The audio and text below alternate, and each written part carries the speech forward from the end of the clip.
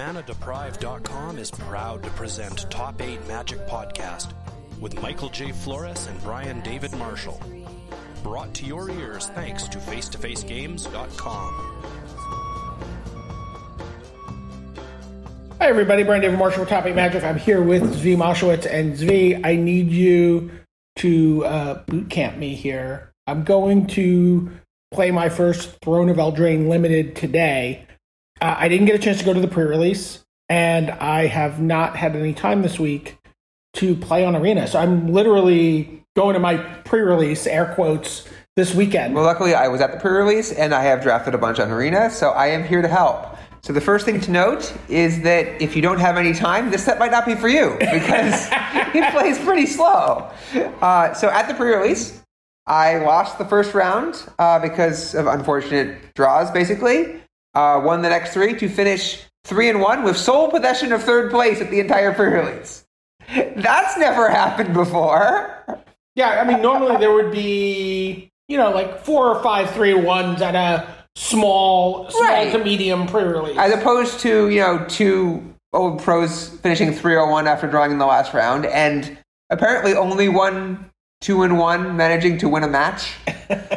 I have no idea how that happened. So you're saying lots of games were going to time. Yes. What was causing that?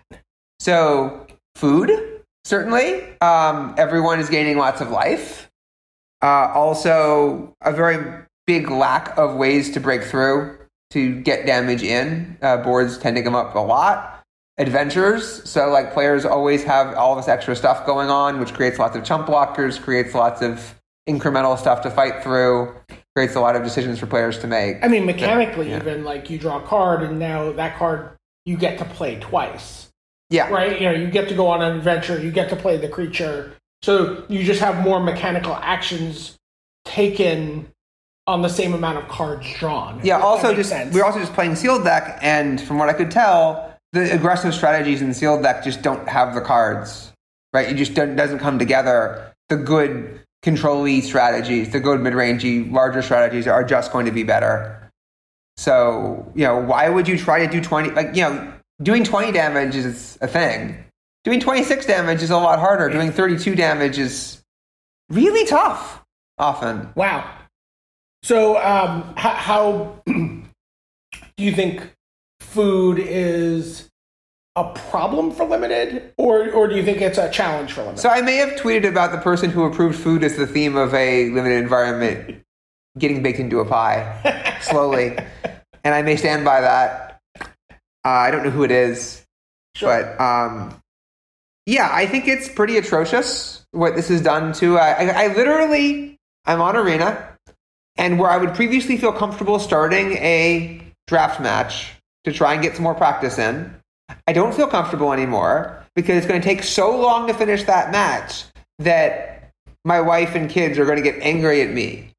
Because if they need me for something, it might be a very long time before I'm free, when nothing particularly interesting or complex is happening in that match relative to normal. So the familiar trope of your someone's wife or husband saying, "Hey, when are you going to be done with this match?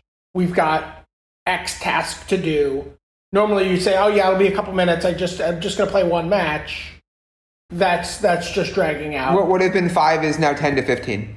Okay. Often. I no longer have any confidence. And even worse is the amount of time that you spend in matches that are basically over. Where you've won or you've lost this game. But you have to play it out because you don't know for certain that you've lost or they haven't conceded. And you don't get the win if you just quit. I got this one. We don't have to play anymore. That's not how it works, unfortunately. You can't just do that. So that's important because you're going to be playing with time limits. You're in a physical environment, and you might run out of time. So, be cognizant of that and, play quickly. Right. Watch for slow play, even if the person is a perfectly casual person who means well. You just still gotta egg them on a little bit sometimes. Yeah. As older married players, time obviously a resource for us when we're playing Magic, but that concern aside, are the games fun and interesting? When no one's playing blue, I feel like the games are often fine. Again, I feel like there's often this long period where one player, thanks to the cumulative, like when you get to play adventures and get value out of your adventures, when you get to play these pretty value-y cards, you can often just have so much control, so much of a lead in these games that doesn't translate into a win because of the food, because of the gradual nature of deployment, where you're 90% plus to win this game, and it's not half over yet from time perspective, right? Where you just know it's almost over. Where people are trying to play these decks that have red cards in them or have white cards in them, and which don't have a late game that can compete with yours. And they've already failed to do damage to you in a timely fashion. It's over, but you have to prove it. This is something that's just occurring to me as we're talking. Do we've talked a lot about some of the concessions that Wizards has clearly made to Magic for Arena. And yet this set, by the way, is really awkward on Arena. Have you tried casting a spell with Adamant? Have you tried sacrificing a food token? No, have you tried being told to sacrifice one of your food tokens? These are not interactions that play the way you would have expected from a polished game ready for release and showcase. Oh, wow. So, like, if I have, for example, a witch, right, that tempting witch that says sacrifice a food token, deal 3 damage to your opponent, loses 3 life, and I have 3 food tokens that are identical, and I 2 and tap, it does not just choose an arbitrary identical food token and sacrifice it. It has me click on one. Okay. If I... Oh, right, because it doesn't matter which one it is. Right. If I guess technically they have summoning sickness if you animate them, so maybe it does matter. But they're not new. None of them are new. If I try to cast a spell that could have Adamant, it will no longer auto-tap for me. Okay. It will force me to tap the mana. Oh, see, I don't mind that. I kind of like that, actually. I find it really annoying when, every reasonable tap would provide the Adamant. And I still like... Well, that's fair. I mean, if it's literally 5 lands, it will just say, okay, I know what you meant to do with your knight's in play. But if you have, 4 forests and 2 swamps, and you try to cast an Adamant Knight, you're not sure if it's just going to tap some friggin' lands for you, even though every reason, it should at least see what it would do without Adamant being a requirement. And if that would just provide the Adamant anyway, right, assume you wanted the Adamant. And yes, there are situations in which you don't want the Adamant to trigger, but I haven't thought of one that has ever come up or was close to coming up in a match for me or my opponent, right? Because the Adamant are things like, my creature is bigger. My creature has indestructible. Like, I get a food token. I don't know when I don't want these things. And theoretically, it's possible. You could also tap manually first if you really want to, if you're afraid of that. And you'll know, no, the game's going to try and give you Adamant. If you don't want the Adamant, you should do something about that. But, and Gilded Goose is a disgrace. Like, where you have to, manually tap the goose, manually select the food token, then manually select the color every time. So it's just too fiddly for you? It's really fiddly for a card that's like a staple constructed card that people are going to be playing in maybe 20% of their matches. Okay. And also, I guess when you're saying that the games are also just taking longer, without the mechanical aspect, but just from a tactical aspect, the games are playing out and going longer. This is just another... It's another way that make the game longer. Right. Yeah, absolutely. But so what I was wondering about, though, about Arena is, do you think, you asked about this sort of decision to include food and to sort of stretch these games out. Do you think that there's some chance that this is a nod towards best of one? Like, hey, people enjoy best of one, they don't like sideboarding. It's clearly something that is a big part of Arena in terms of how people engage with it. So we're going to make sure that nobody is tempted to play best of 3 by actively punishing them for trying, so they're forced into the best of 1 queue, and then everyone can get matches? No, but assuming people are in the best of 1 queue, right, giving them more gameplay and more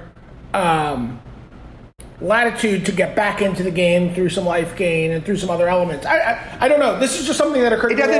I don't have a really fully fleshed out theory about this. I was mainly mocking you rather than mocking Wizards. I don't think they mean to drive people out of the best of 3 queue. I don't think so. I think they've talked about some things to encourage best of 1. I don't think that starting people as burly Wizards, right, to start giving people Commander-style life totals de facto is actually even going to accomplish the mission of letting people back into games. it actually feels like the opposite sometimes, where because of food, it means that I spend a lot of time not being in a game. Sure. Or my opponent is effectively not in a game. Because, unless you take total control of this game, I have won so many games and lost games because of blue in the mid-20s, at 30s, or effectively at these numbers because of food. And that's not the best of one experience I want.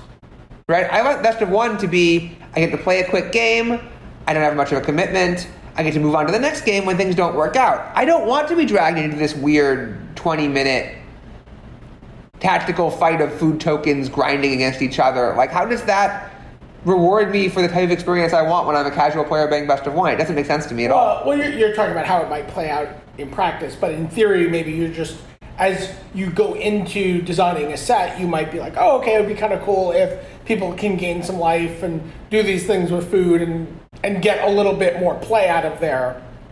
I don't know. Again, I don't know that this is... I would point to a much simpler version of that story, which is the story of Throne of Eldraine is going to be our premiere for Arena. We want to premiere to casual players who have never played Magic, who are coming back to Magic, who are not very sophisticated. You know what casual players love? They love gaining life. They love doing things that gain them life. So what if we just made them gain a lot of life? Wouldn't that be super awesome for them? Wouldn't they feel great?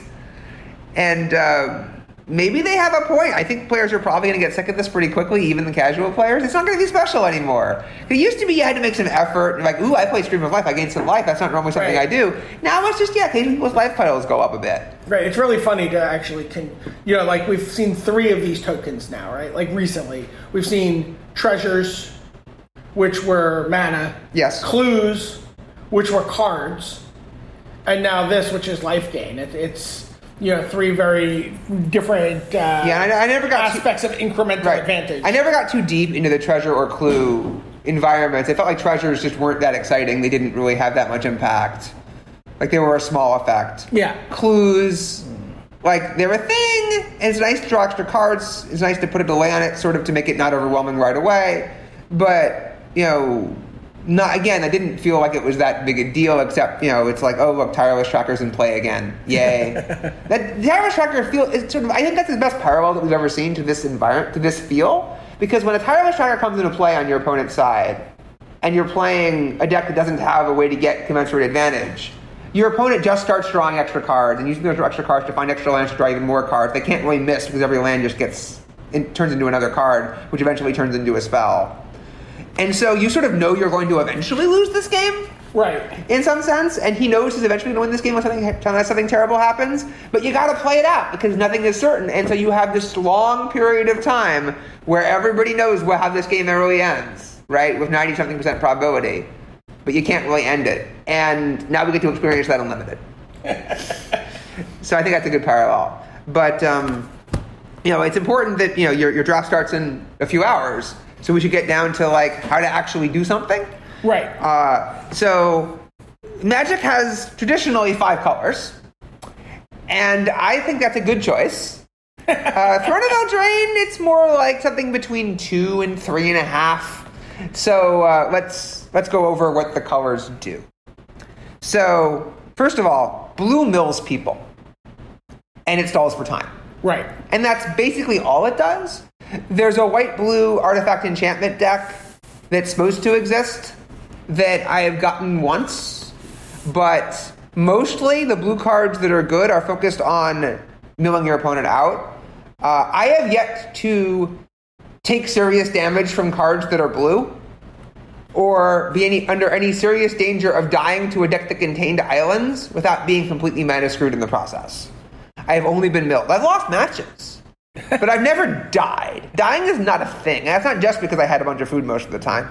Dying is just not a thing. I've never taken serious damage from blue cards. It's just not how it works. Those blue decks aren't playable as far as I can tell. So if you're playing blue, be very clear on whether or not you're actually killing your opponent. And if you're not, I hope you're pairing it with white to get the artifact enchantment deck with a splash of blue, because otherwise I don't understand what you're doing. White, other than perhaps this deck we're talking about, white seems unplayable to me. Okay. I don't see what white does. If you look at the white cards, they don't have very much power and toughness. With all the food running around, trying to nibble your opponent to death with these types of strategies just doesn't seem like a viable way to go about doing your business.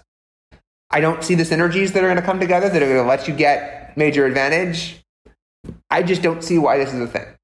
Like, obviously, draft is self-balancing, but I'm not sure if I get white alone at a table, if I'm happy or sad.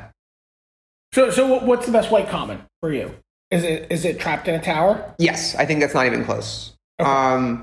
You're going to face a lot of very powerful creatures are going to be around, including activated abilities. Trapped in the Tower handles a lot of things that are just knockout blows for you. That card is just very good. I'm also happy with Ardenvale Tactician. You get to tap down their creatures to get through or to stop them from attacking. And a 2/3 flyer for 3 mana. It's a pretty big game in this format in some sense because there just aren't that many flyers running around. 2/3 is actually kind of big enough to rule the air reasonably often. Flutterfox. If you are playing a white deck that's worth playing, Flutterfox has flying. So it's a 2 mana, 2/2 flyer. Sounds awesome. Which is in theory pretty exciting. Right. In theory, we've generally paid WW for that too, right? Yeah, no, you have to do a little work, but that's pretty exciting. And Garrison Griffin is a card. Interestingly, I don't think I've ever seen the endorsement. I don't think I've ever seen it in a booster. Like on Arena, I've done a number of drafts. I don't mean I haven't taken it. I mean I've literally just never seen it in a booster pack. And I've never seen my opponent play one. I'm not. So are we sure this is in the set? I'm not seeing this on my. It's card 305. It's not in the set. That makes sense. So I was about maybe white is playable. It has Garrison Griffin, but no, it doesn't actually have Garrison Griffin, which makes more sense. That's why it's not playable.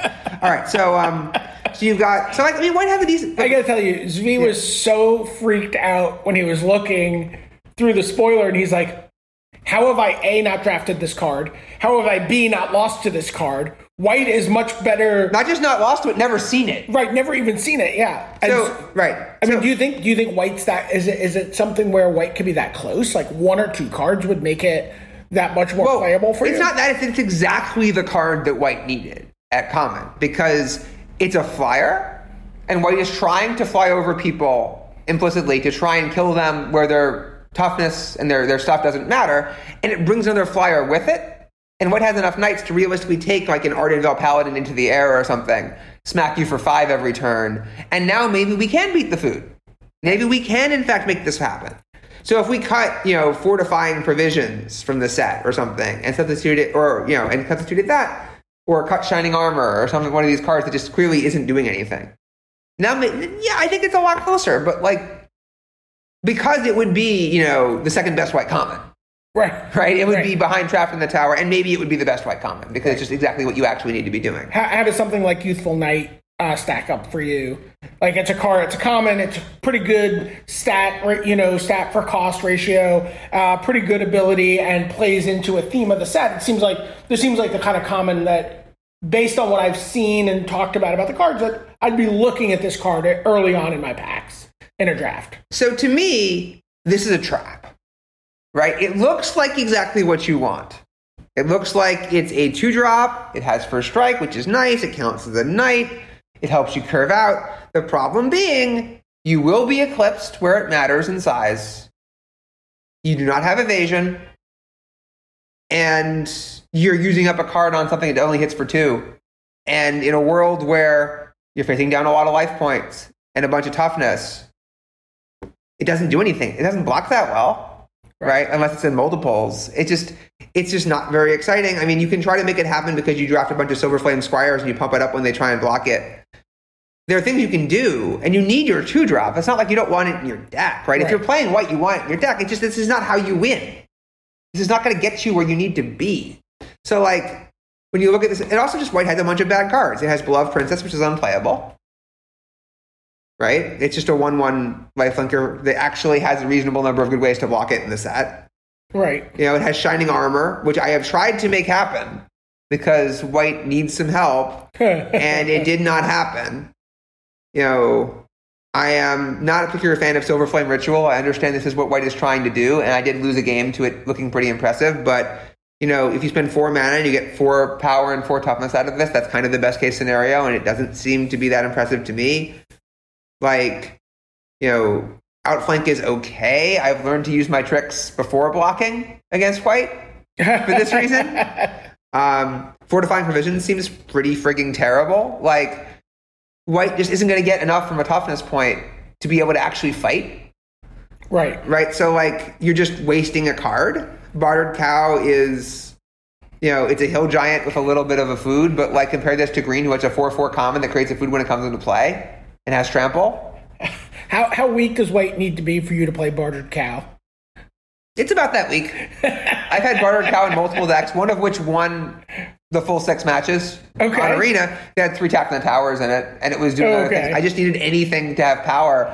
That's the problem, is like you're playing these cards to try and scrape together a deck that can fight. And so you have this very narrow window where you might be able to make something happen if you just get overpowered by people who are doing better things. Like you have very little control over the game. You're trying to do things like I Fairy Guide Mother my guy to your face / deploy a 1/1 flyer on turn 1 and hope for the best. You're trying to play your 3/6 Ardendale Paladin as your big beefy guy that holds the ground and hoping it doesn't just get trumped by something with +1/+1 counters on it, or Growth or something. You're trying to make Silverflame Squire happen, but then you're left with a 2/1 that doesn't do anything on the back end, so you basically just gotten your own Mighty Leap that doesn't give you flying most of the time. Although the untapped fart might be useful sometimes, I guess. True Love's Kiss is fine. I'd rather have Back to Nature most of the time, based on the way the game plays. Prize Griffin is good, but again, it's they just have so much time that by the time Prize Griffin actually kills people, you've died to something else, because a food buys you a full turn against Prize Griffin. So there's some cards here. It just doesn't, I don't think it adds up to anything. I don't know how to draft these decks in a way that makes me excited to play them. And, unless I get a bunch of good rares, what am I even doing? And if I do, these cards don't help me accomplish what the good rares are pointing me towards. But the good rares are pointing me towards something, generally towards something else. Okay. So I'm pretty unexcited. What about blue? I know, when we talk about limited, we talk about commons. Yeah. But I know there's a rare that has been your bane. I think about half the games I've lost to blue have been to Folio with Fancies, and only some of that is because I draw first. Because I just want to play games and learn how the set works, and also I win a lot more often when I'm drawing first because there's no mana fixing in the set. And the games are slow, there's lots of food. So just making sure that I have a solid draw against players whose decks are probably not that solidified. Make sure you have the opportunity to cast your adventures on both sides. And Right. Just time everything correctly, get adamant when I want it, make sure nothing bad happens. Unless you're up against a Blue Mill deck. That's wonderful. If you're against the Blue Mill deck, that half turn's going to cost you, if they have Folio of Fancies. Because if they go Folio of Fancies on turn 2, and they literally do nothing but play islands and use Folio, it's not obvious that you're winning this game, right? Because they can even end the game with the, your end step, you draw a bunch of cards, untap, mill you again, or untap, draw more cards to force the issue. So emptying your hand doesn't stop the bleeding. You have to assemble a lot of damage remarkably quickly for limited. If you miss your 2-drop, it's deadly. The worst games are the ones where they've played a bunch of 0/4s to buy some time and some so tinies, but never really did anything of any value. You're trying to deploy stuff, but you drew 8 lands and you just can't get your lands out of your hand fast enough, and the Folio kills you because of it. And you just hate your life. So when you talk about the 0/4s, you mean Merfolk Secret Keeper? Yeah, Secret Keeper. So have you seen anyone play this against you on turn 1 as an 0/4, or do they always... I get to see an 0/4 deploy on turn 1. It's not that there isn't a... There are going to be people who play this card as a 0/4 in decks that are not trying to mill you, and don't have So Tiny, and don't have other cards that trigger off of the 7 cards in your yard, and therefore there's no reason to give this other person a graveyard. But I think it's pretty rare. I think that most of the time you're playing this card because you want to venture deeper. Now, have you drafted the mill deck yet? I have not.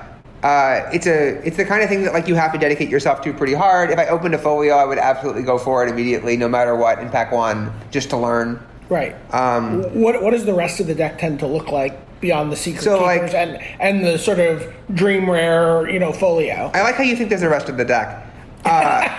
There kind of isn't. So I'm sorry, Thought Capture? Sure. We're going to embargo the I don't know what we're talking... The smirking joke of that for... I mean, let's just say it's the first round of the pre-release, right? My opponent has 2 islands and another land untapped. I go to cast my spell and I say, please? Just because I know that Eric, the judge, is right there, and I just want to see the look on his face because he knows what's about to happen if this gets countered. That's the only reason. I just want to be the first one to do this, and he's like, "Yeah, I understand," and then we can move on with our lives. But yeah, it's just exactly the kind of name that's funny once, Right. and then bodies are going to drop, right? Like not by me, but they are. Yes. So Didn't Say Please is good because it mills 3 cards and counters the spell and buys you time. It's exactly what you want. Charmed Sleep. I haven't actually seen people play it very much, but like it's obviously a great card because it just stops things from killing you. So Tiny is very, very good because So Tiny costs 1 mana. If you're doing your job, it's -6, -0. It basically nullifies their 4 or 5 drop, buys you a full turn where you're not dying. Opt is always fun because Opt finds you the things you want. So there's some reasonable commons that play into what you want to do. Like there's a fairy that cantrip that costs 3 mana, and that's a chump blocker, stops a flyer maybe. Run Away Together. I was going to say, Run Away Together seems like a card I want to play in general, but like in the mill deck where you're, looking to recycle your Merfolk Secret Keepers. This card seems fantastic. I have been slow you down and then mill 4 again. I've been deeply unimpressed by Run Away Together that isn't bouncing a 0/4. It feels terrible for my opponent. That's all I want to do with this. I understand that, and I'm saying if you have enough 0/4s, this card is another 0/4. I'm not lying. I might first pick a Merfolk Secret Keeper tonight. I don't think that's unreasonable. I think that the best blue common for that deck is the 0/4, and it's not remotely close. Wow. And if you don't have enough Merfolk Secret Keepers that you're drafting that deck, why are you even playing blue? You should abandon the color entirely. So if I was going to start with a blue card, I think blue common. I think Secret Keeper is my favorite card to start with, even though like Charmed Sleep is obviously a vastly superior Magic card. What colors are you seeing paired with the mill portion of the blue deck? I assume black is pretty good here. I think black is the best by default. Black gives you a number of good removal spells. It lets you recursive Forever Young. Ooh, Forever Younging a bunch of Merfolk Secret Keepers. That's definitely a thing. So is the green double. The green restock is pretty sweet. That I had an opponent do literally nothing but play 0/4s, bounce them, and restock them, and win the game. And I was like, why did I even spend the last 20 minutes playing this match? I'm not going to lie, that sounds dreamy. It was more nightmarish because I was not that person. I was the other guy, and I lost that game, and I was not happy. Nightmares are a kind of dream. They are. So the thing about blue is that it's not deep. It has a lot of cards that just don't do anything you want them to do, right? So, like, if you look at this set, like card or monitor, like, in theory, you're playing the white-blue artifact deck. You think, well, it's an artifact. It untaps something. It's a 1/4 for 2 mana, which holds the ground pretty well while you fly over the guy. But what it actually is another creature that doesn't really win a fight and doesn't kill them. Sure. So even in that deck, so far as I can tell, I've been unimpressed. Mistford River Turtle is a lot of mana to get a 1/5. How about Frogify? Seems like a solid. Sorry, which card? Frogify? It's an uncommon, not a. Oh yeah, Frogify is good, but like you also have Mantle of Tides, which is just not a Magic card. Like, let's not pretend it is a Magic card. You have Moonlit Scavengers, which I've tried to make happen, and is like decidedly fillery in the full white-blue artifact deck where it always triggers. Yeah. Like, it's okay, I guess. Queen of Ice seems pretty mediocre every time I see it played. Okay. Like, Steelgaze Griffin is like... You just can't make the draw 2 thing really happen, like, the way you'd like it to, and it's a temporary effect, so, like, what are you going to do? Hit them for 4? Twice? They're not dead. They're not close to dead. They're at like 18. Like, what's the point? You can't block with Steelgaze Griffin in any useful way, right? Like, it's not a good... It's 2/4 for 5. It's a bad blocker. And then, if you are getting it to be powerful, well, are you attacking with it? If not, like, what's going on here, right? It doesn't seem like it's doing anything. Ventress Paladin... There's no other reason to be really heavy blue in terms of your mana. Yeah. Unless you're being super heavy mill, at which point a 3/3 flyer for 4 mana just isn't that relevant to your interest. It's a fine card. If you had like 11 islands, you'd probably use it as filler, but like you don't want to spend 4 mana on that. You want to spend it on doing the thing you're trying to do. So there's just so many cards in the set that are just not what you're looking for. You know, like Wishful Merfolk? Like, okay, I guess it trades? Sure. I mean, that's what it seemed. I mean, this seems like fine, battlefield filler for the mill deck. Yeah, right? I just happen not just trade with it. I've never seen it in play. Like, nobody's ever tried to do that. I guess it'd be fine, but like, what the blue players are doing, it's just like a Moto Piranhas. Yeah, what the blue players are doing on Arena, as far as I can tell, is they're just drafting So Tiny, Runaway Together, Opt, Merfolk's Secret Keeper, and Didn't Say Please. And they would draft Trout for Sleep, but it's being first picked by the bots, so they don't get to. Okay. How do you like Witching Well? I love Witching Well. Okay. Like, Witching Well was the card that made me tempted to try and make blue happen. Because Witching Well is a ridiculously strong Magic card, right? Like, I think that, if anything, we're sleeping on it as a constructed card. Okay. Because turn 1, Scry 2 is actually a pretty strong first turn. It's just that you're down a card sucks. But actually, you're up a card, because eventually this will turn into 2 cards. When you want it to. Right. And counts for various other things that you might want in terms of permanence on the battlefield. Yeah, this just seems like exactly the thing that I want to do at the stage of the game that I want to do it. Like in games where my mana's tight, I got to scry 2 for 1 mana and find my lands or find my cheap spells. And if mana's not tight, I drew 2 cards for a total of 5 mana, one of which was probably free. So you're blue above white so far, I guess, in this. Well, blue does. So it's like, white does 0 things. Blue does one thing. Okay. One thing is much better than 0 things. So when we get to red, we'll also see a color that sort of does one thing. And I think I'm going to skip black to go to red next. Okay. Just to get them out of the way before we get to the good colors. And red is the color that you're supposed to be pairing with blue if you're trying to do the draw 2 cards thing, I assume. That's not a thing. I think you're supposed to be. In theory, yeah, there's a signpost card that says you're supposed to do this, but like the problem is that like most of the good blue cards are just trying to mill you out, and all of the red cards are just trying to kill you. So you got to pick a side. We're or, right? I like the kill you side. I like the mill you side. Yeah. So basically, if you're not trying to mill them and you're playing blue, how many cards are left that you can draft? And the answer is not very many. Right. As far as I can tell. So you go to red, and you see a very clear theme, which is Hulk Smash. Right? Okay. Like Hulk Smash with Knights in particular. And if you're not interested in this, then the color is not really that interested in you. Okay. As far as I can tell. So like, look at the commons, like Barge In. Target attacking creature gets +2/+2.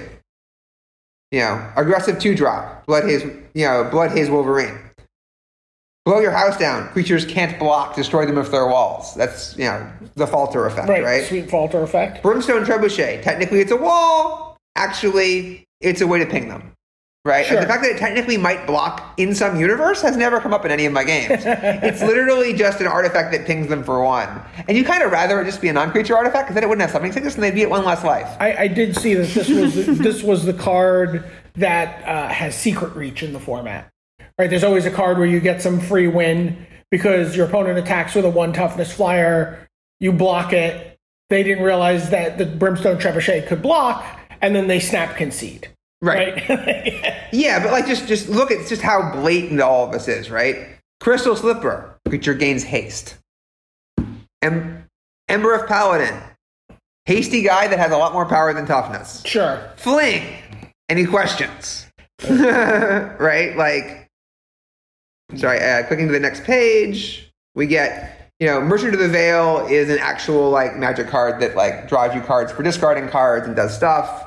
Right. It's a magic card. Ogre Errant. I guess Merchant of the Veil is probably your key card in that draw 2 deck. It is. It just isn't the deck. Yeah. Right, yeah. Ogre Errant, again, clearly wants you to be attacking, gives other knights menace, right? Even though it has 3/4, that's kind of so that they don't block it and kill it, so you can keep giving other guys menace. It's actually attacking better because it's got more toughness. Raging Redcap seems like a very key card because it's a knight that you can then pump up and try to actually kill someone because it has double strike. So even though it looks like not much, like it seems like it's a pretty focused guy, Redcap Raiders has a when this attacks you may do things clause on it and has more power than toughness. Rimrock Knight pumps power and can't block. Scorching Dragonfire is an actual removal spell. It's an actual magic card. So is Searing Barrage. 7 Dwarves. I mean, I hope someone makes this happen. I really do. I will smile so much, but so far, no luck. Throw of Possibility. Again, it's a magic card for the draw 2 deck. It just doesn't. And then Weasel Cap, Red Cap is very, very aggressive, effectively. So red literally doesn't have defensive cards. It has only aggressive cards except for Merchant of the Veil, which is still a pretty good card for those decks because like once you draw your 4 lands or whatever it is, you want to get rid of everything else. So if you're playing red, you only have one option, right? You're going to play this hyper-aggressive strategy. You can pair it with any number of things, but it has felt like from what I've seen, because you need to use the Trebuchet, and you need to take advantage of Ogre Errant's Night Effect and a few other similar Night Effects to make this work, you both have to pair with a Night color, and you have to be playing Knights actively, drafting Knights. Right. To make this happen. Like, red-green is technically supposed to be non-humans in some sense, but I think it just has to be Knights anyway. Right? No matter what you want. And also you have this non-human text on some of these cards, so you have this problem of, like, the Ember of Paladin, like, kind of doesn't play in a number of situations because he's human. And you have to worry about this human text on a bunch of other cards. But just in general, like, a bunch of these cards just don't seem like they're relevantly playable, right? Like, blowing your house down against a food deck. Sure. It's just not a strategy, right? Like, you just don't have enough damage. Especially when you're trying to use Trebuchet. Well, when you think about a card like Falter, right? Yeah. Falter is really about Philosophy of Fire, kind of. It's not quite that, but I mean, it's really about like, I am going to get 20 damage through. And it's also about I'm going to have a lot of power. And I'm going to do this, and this is going to be the card that gets me across the finish line. Right. But it's never about getting 30 damage across. No. Or 26 damage across even, right? Like, right, but you also have the problem of it costs 3 mana, so now it's like I want to use my pump spells, like on my Double Striker or something, to try and actually get through, and I just don't have enough mana left to do my thing. Even if I wanted to. It's just so painful that, like, a lot of these cards, like these red commons, like a lot of these just aren't playable even in the aggro deck. And outside of the aggro deck, what do you have? You have Merchant of the Veil, you have Barrage and Dragonfire, cool, and Throw of Possibility, and like some creatures that don't do what you want them to do, basically, as far as I can tell. All cards I will draft, right? Like, no, I mean, I'm advising you not to because they're red. But, okay, well, I meant if they weren't red, sure. But you're saying, like, so, looking at like some of the red removal spells, like normally, a card like Scorching Dragonfire in limited would be a card you would pick fairly highly. Yeah, but you know what I mean? Like, what I'm saying is this is like a card that does a thing you want in limited, right? It's a wonderful card. It's still everything it used to be. It still is. Right. Well, right? It doesn't hit players, but yeah. I mean, yeah. It's another example of the set not doing what you want it to do. But you're saying you would look elsewhere rather than take a good red removal spell because red's narrow enough? Also, the mana sucks. That's important too, because in the past, whenever you took, like, Karavak's Torch is the original offender, or Fireball even the original offender, but if you take, if you take an Incinerate type, a damage spell, any kind of removal spell in red, or you end up taking a second one or whatever, there's always in the back of your mind, well, if I get even 1 or 2 dual lands or ways to fix my mana, maybe I'll just splash it off a mountain or 2. Okay. Right, or something. I can get this effect, and I can get what this deck needs because it's hard to get removal, and maybe it's worth it. That's a non-starter in Throne. Right? In Throne, there's an article that came out today on Star City that said, I hate having a 9/8 mana base. Something is deeply wrong with a 9/8 mana base in this format. And I think he's right. Right? If you are not 10/7 with your 17 lands, or 11/6, you probably drafted in a way that was wrong. So you really want to bias towards one color support? Because they're adamant. Yeah. Right? And because you just can't afford to be missing these things. I think 9/8's not that disastrous in a pinch, obviously. 9/8 with a golden egg is absolutely fine. And obviously less disastrous if you don't have adamant cards, but... Oh, sure. I mean, if you don't happen to have any reason to need it, it's fine. But there's a lot of them, right? Like, especially the ones that I want to be playing. But, like, again, I see, like, a lot of red cards here that, like, aren't playable even in the aggressive deck, right? Like, I don't think Fling really does play right now, given how these decks are assembling, because I don't see where the power comes from to use it. I don't see how Crystal Slipper is a worthwhile Magic card. I don't see how Bargain is a worthwhile Magic card. I don't see how Blow Your House Down is a reasonable Magic card. Like, there's just a lot of blanks, like, even for the deck that you're trying to run. And so, I just don't see this coming together pretty much at all. Yeah. I've seen people try. Every time I play against red, it's just like, don't die, don't die, don't die, don't die, don't die. Don't attack prematurely. You have too many guys. Don't let him have any extra damage in. Sacrifice your food aggressively to make sure that you don't randomly die. Right. But that's partly because I'm just I'm so confident, maybe overconfident, that the long game is just fundamentally unscary, right? And so now we move on to, what I might call the good colors. So you have red and blue now at 1 thing apiece. Right. You have white at 0 things. Right.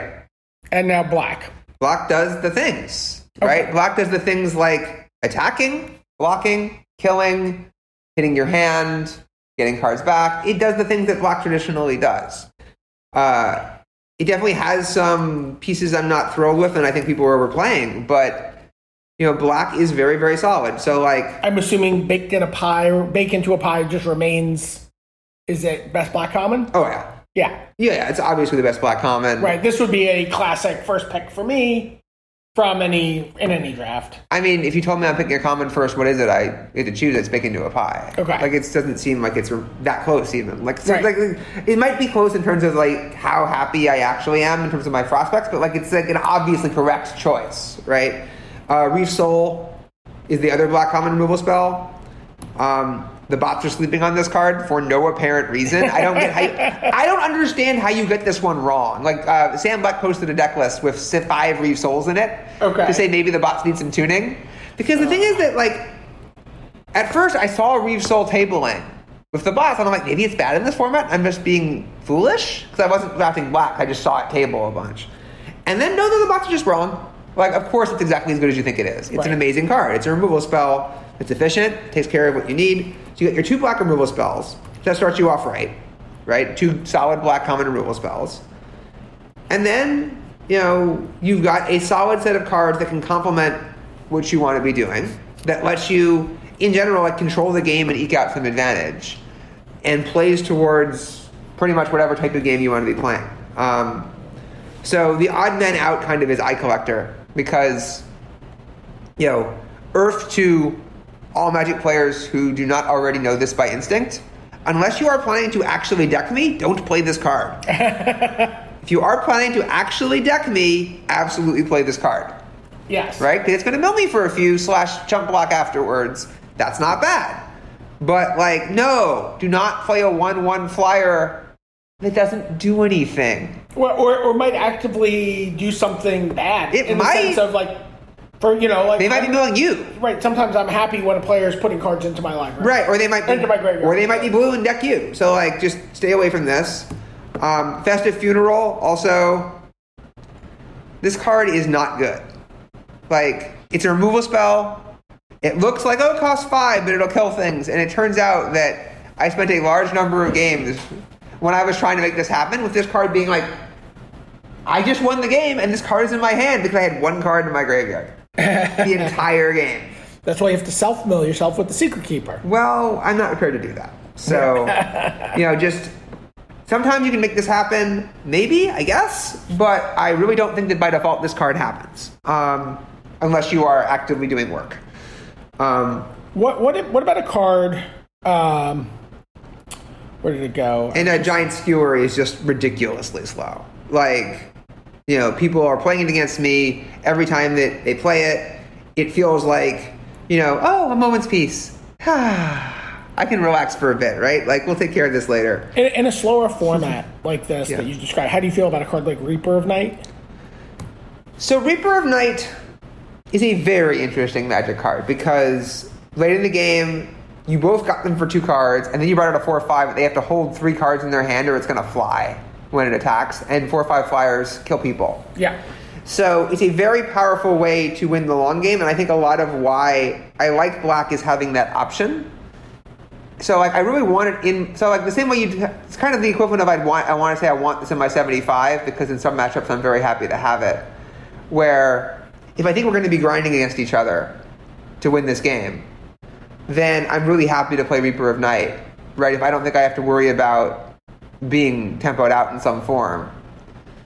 And in general, it's, if I ever have to fill out a deck, I can always fill it out with Reaper. Or if I just feel like the deck got underpowered, right? If I feel like I didn't get the other things I wanted to do, my deck doesn't win a long game, I can put in Reaper of Night, and suddenly I am winning long games I wasn't winning before.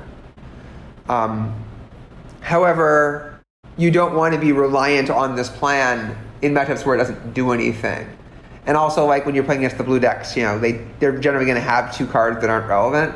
Right. You're taking a turn off to do very little, and by the time the 7-drop comes down, it's just the game's going to end before it kills you. Sure. Kills them. So you're not that excited, but it's a great option to have, right? If in the right matchup. So I love having it. Memory Theft is very similar. Like, it's a very good anti-green card in particular, and it's a great anti-bomb card. Sure. Right? Just making sure that nothing too terrible happens to you. Like, it's a coercion that makes the card really go away. Two of the cards that you mentioned, Tempting Witch, earlier. Is this like a legitimate way to end a game? Yes. Okay. If you are playing green especially, you will often naturally have 2 or 3 food tokens if you're not sacrificing them. And if you know that the game's going to go long enough that you have the mana to sacrifice them later, if you need to, you can just hold on to them. And now you have this tremendous flex where you have this 9 life points that you can just throw at your opponent if you feel like it. And they can't ever go down below that point because you don't just get to throw the 1 food token that it makes at them. You just throw a number of food tokens. But like a 3-drop that's 1/3 and does 3 to them, not bad. Right. But the ability to do 6 or 9 or 12, and also in multiples, this thing is scary. Yep. I had a deck with 4 Tempting Witches, so like at one point you're just like in the middle of the game, you just finish doing your other stuff, and you're like attacking, and he's like, okay, I'm at 12. I'm like, Tempting Witch, go with 4 food tokens. I had 2 before, and he's like, huh. I have to win this game quick, don't I? They don't stack, but you just get multiple activations. Right, you just have multiple turns to do this in. Yeah. Like it's not in a rush. So Black just sort of gives you the tools a lot of tools that you like. Like Forever Young is an example of a card that like you don't really need, but it helps answer mill decks. And if you ever need an inevitability or just a little extra push at not very much cost, like you can cycle it for 2 mana on turn 2 if you don't have anything going on. And if you're the mill deck. Yes, you mill back your 0/4s, which is always welcome. Card I want to ask about is Revenge of Ravens. This is a card that went from very underrated to now possibly overrated to what is the correct rating? Like where do you have this card in this limited format? The first day, I actively lost multiple matches that didn't feel like I could lose them otherwise without some bomb coming out because he played Ravens, and then like I just didn't have the ability to actually get through for substantial damage without killing myself. It was just another speed bump in the game. And then I realized I could stop playing white cards. I mean, I'm not even kidding.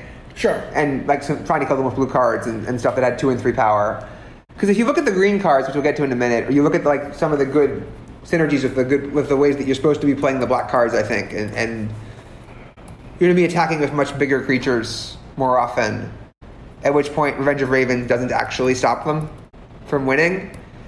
And it doesn't play offense, obviously, except insofar as if you get them low enough, then they have to do some damage to themselves to kill you. And so it's effectively drains them for a bit. But it increases the number of things that can go wrong in some important sense when you put it in your deck. And when they play it, it often means that they will just get overpowered otherwise. And so, the game is closer, but they still lose it. So I've gone from making it hating my life every time I play against it to realizing that I'm not putting it in my decks when I draft it. And then it's not that there aren't ways to put it in, times to put it in. It's definitely going to be very powerful sometimes. And multiples is really scary because if you get 2 of this thing down, suddenly it's a 4-point swing anything attacks. So like a 4-power attacker doesn't do anything on net. Right? You need 5 to start making any progress, and if they chump block it, like now you're down 4-point swing. So like you kind of can't win the game anymore. I mean, it's a pretty good way to punish people who are trying to like fight over with small guys or something, right? But it's a niche card. Again, there's a lot of blue decks that don't try to kill you, so I don't think you can main deck it very often. But like picking it up for the sideboard is pretty sweet. How many things just would you say black does if we're just tallying by thing? I mean, it kills things, right? It like plays a solid set of creatures that like do a good combination of like holding the ground early and like giving you flexibility and like letting you do a bunch of scry and reach and durability. It does discard if you want it to. It often gains life because the Smith the Swordmaster is a card you can use a lot of synergies with. It even draws cards with the Foreboding Fruit sometimes, to go with the Forever Young thing. So it often like gives you like long-term card advantage. It just kind of maneuvers you to where you want to be. Is it the best color? I don't think so. I think green's the best color. Okay. All right. Well, let's talk about green then. I mean, certainly I feel like, black has the better high end of the commons / probably the better rares or something like that. But like, I am loving, I think I have a bias in favor of green these days. But also that could be an artifact somewhat of like playing against bad players, where if you assemble a good green deck in this format, it feels like bad players who are not milling you just can't beat you. Sure. So like green doesn't have anything super flashy, right? Green doesn't have multiple good removal spells, but it does have one removal spell. Like Make Into a Pie is obviously the best removal spell in the format because it's a 4-mana hard removal spell as an instant that gives you a bonus. But Outmuscle can give it a run for its money. Okay. Because Outmuscle, the chance of them being able to respond is very low. Like in practice, people just don't respond. Sure. If you can Adamant this thing, it is just a hard removal spell with any reasonable green deck. Right? In practice, most of the time you have something big enough, and the +1/+1 counter, and then ability to attack with the creature that is currently indestructible, and they can't meaningfully block it. They've got an extra point of power and can't die this turn, is a remarkably annoying bonus. So green strangely gets, the second best removal spell at common behind that. Because I think this is better than Reeve Soul. Okay. In a strictly objective form. And then, white has one trick as an adventure to give +2/+2, but it's kind of on a bad card because like it's a 2-drop vanilla 2/1 if you play it on turn 2, and then if you play it after you made the trick happen, it's just not very impactful. So getting the back end just doesn't do very much. And so, Garenberg Carver feels better to me. It gives you a 3/2 afterwards, which plays substantially better than a 2/1, even though it costs 4 instead of 2 to play it. Although missing the opportunity to play a 2-drop is annoying, but like these cards both feel like, they get the job done, right? They're very similar cards. I don't want to play either of them on turn 2 if I can help it. Later in the game, I end up wanting the Carver, even though it's kind of awkward. Often I'll have the Carver just sit in the adventure zone for 5 turns after I use him while I do other things, but I don't really mind. Right. How good is Edgewell Innkeeper? Is this like a first pickable card? Yes. Snap. Yes. Okay. One of the better I'm not saying it's the best uncommon, but it's. We just saw Reed Duke playing this card 4 of in standard, right? It helps to be able to arrange your deck the way you like. Yeah. But you get a 1-drop. There's a lot of natural adventures. Like I am going to play Carver. I'm going to play Treefolk. Twin Veil Treefolk. At least a few copies, no matter what. If I'm playing the black that I, by default I'm playing. I've got the Swordmaster. I've got the Reaper of Night. Sure. Although you don't really draw a card off the 7-drop until it's not that relevant. So it's not that helpful. But, already from those few cards, there aren't that many commons. And there are a significant number of uncommons and rares that also have adventure. But you can play a card like Curious Pair at that point if you're thinking about it, right? Oh, sure. And Curious Pair comes in certainly with 2. If you get 2 Innkeepers and you're in business. Edgewell Innkeeper just feels like it gets you where you need to go. It ensures that good things are going to happen for you. And I'm pretty aggressive about drafting the adventure cards in general because they're just exactly what I want to be doing.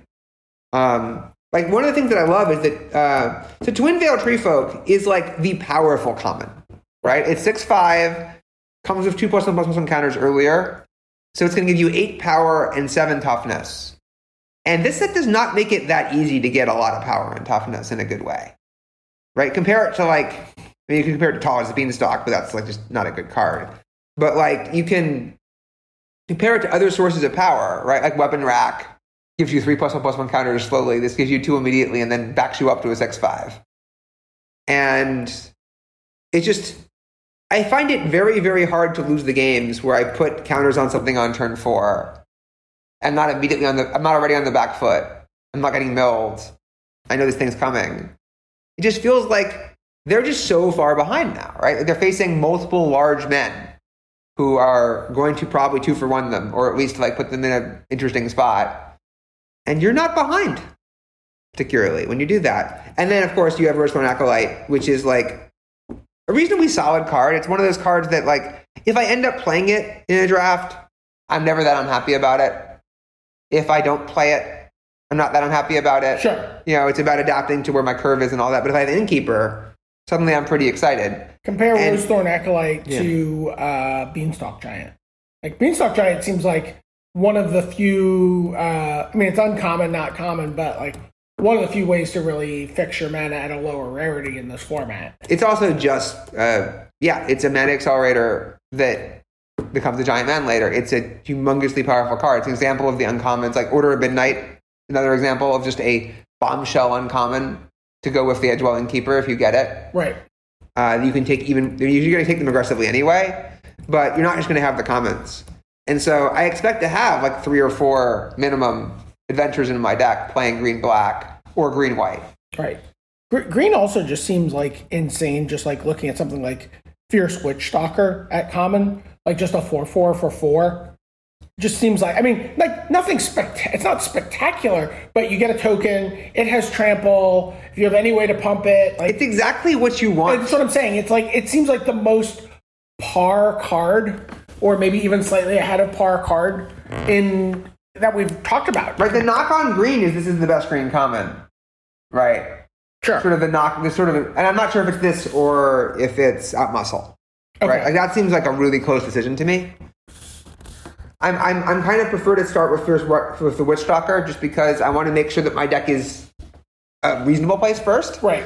But Witchstalker, it's solid. It plays defense. It plays offense. It gives you the trample that's not that easy to get otherwise. So it's very hard to block. It gives you an extra incidental food token, which is useful for a lot of different things you want to do, especially if you're black. It points in exactly the right direction.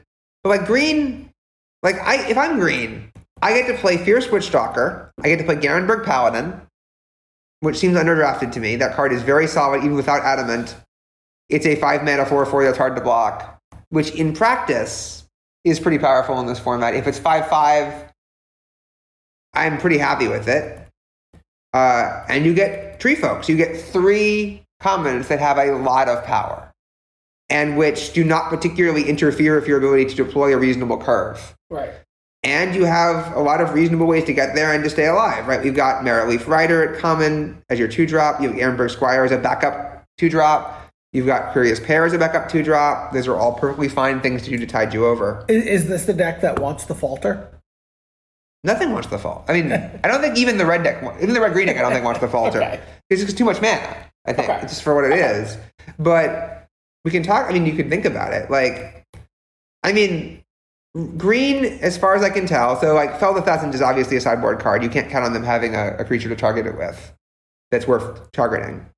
And Return to Nature is also a sideboard card, but it's a really good sideboard card because against blue, you're very happy to have this card.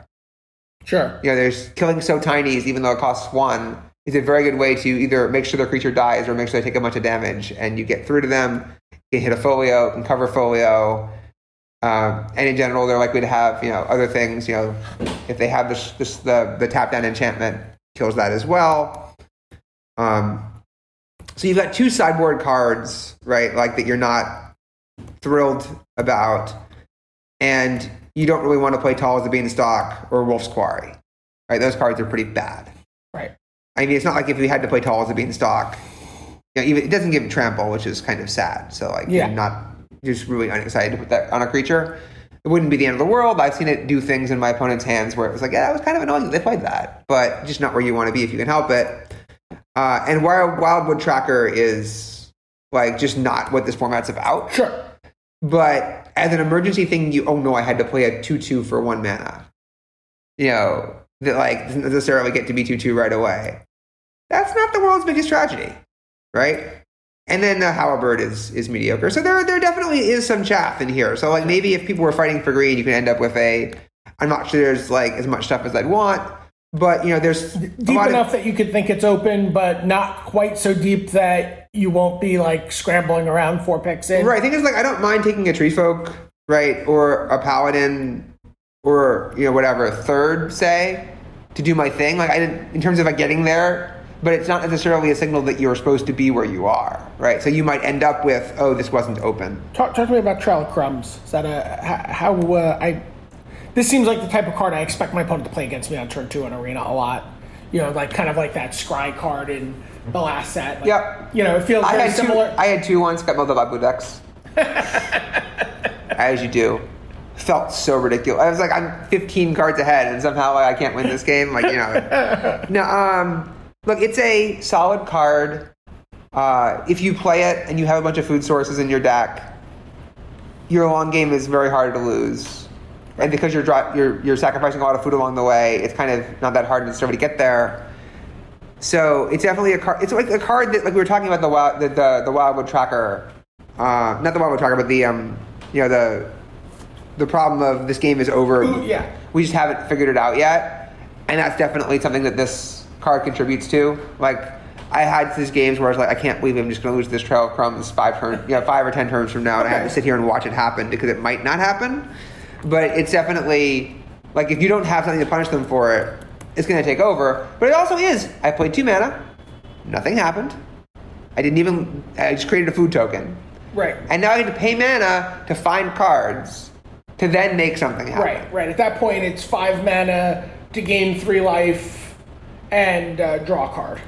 Right. So I have definitely included it every time I've drafted it in my decks, but I've also... How many food sources do you want to play a card like this? Probably like 4 or 5 before I'm excited. But I mean, I'm going to spend 2 mana and then 3 mana to gain 3 life and look at the top 2 cards and pick a permanent. That's a bad deal. Yeah. Right? You have to be doing this at least, I think, 2 more times over the course of the game. Okay. Before you're happy about this. So, yeah, like 4 or 5.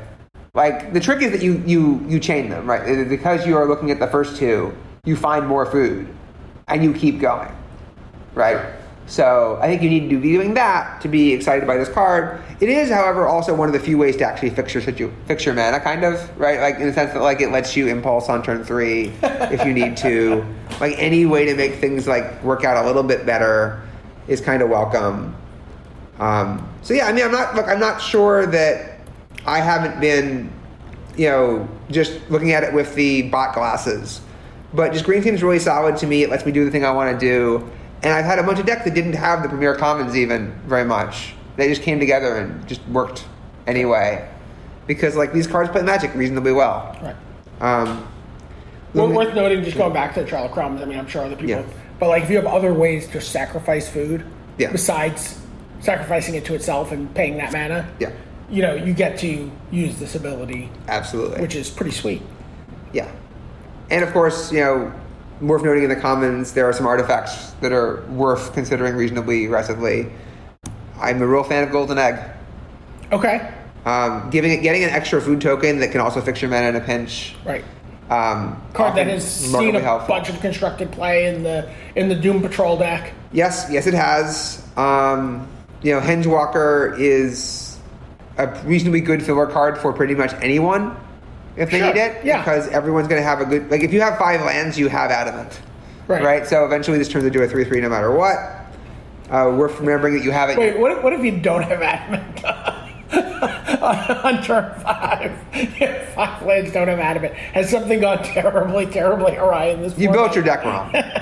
I'm not even kidding. Like, if you have 3 unique basic lands in play, you screwed up. We can talk about someone who's playing 1 or 2 mountains with a Beanstalk Giant for the red 6, do 7 damage, maybe? Right. But, like, no. Like, maybe with 2 Golden Eggs. Like, 1 mountain and 1 Beanstalk and 2 Beanstalk Giants. Like we're talking about a real reach to have that not happen. Yeah. Jousting Dummy is a fine filler card. It's a knight and it's not a human. And it can trade for bigger creatures in a pinch, and it's a 2-drop. So, like, don't sleep on it. Scalding Cauldron is a very fine removal spell. Oh, sure. I mean, it seems pretty. Yeah. It's 4 mana to deal 3 damage, but you get to pay it in installments. That seems great. Yeah, the bots seem to be taking up the gargoyles pretty aggressively, so I don't see them very much. But I mean, it's not good. I think you can live with it. Like Roving Keep seems like, I'm not playing green and I actually want to eventually kill someone. Well, I got to have some way to do that. You will run out of things to do with your mana eventually, right. But like you shouldn't be this desperate. Right. Scarecrow is bad, guys. I only mention this because I've seen it in play a bunch, both at the pre-release and then online. Sure. Just to be clear, 4 mana 2/4 doesn't do anything. If you need to fix your mana this badly, you're in the wrong format. Right. You do not need to do this. That leaves Weapon Rack. So I've seen like Fred Carson's article rated Weapon Rack as like actively pretty bad.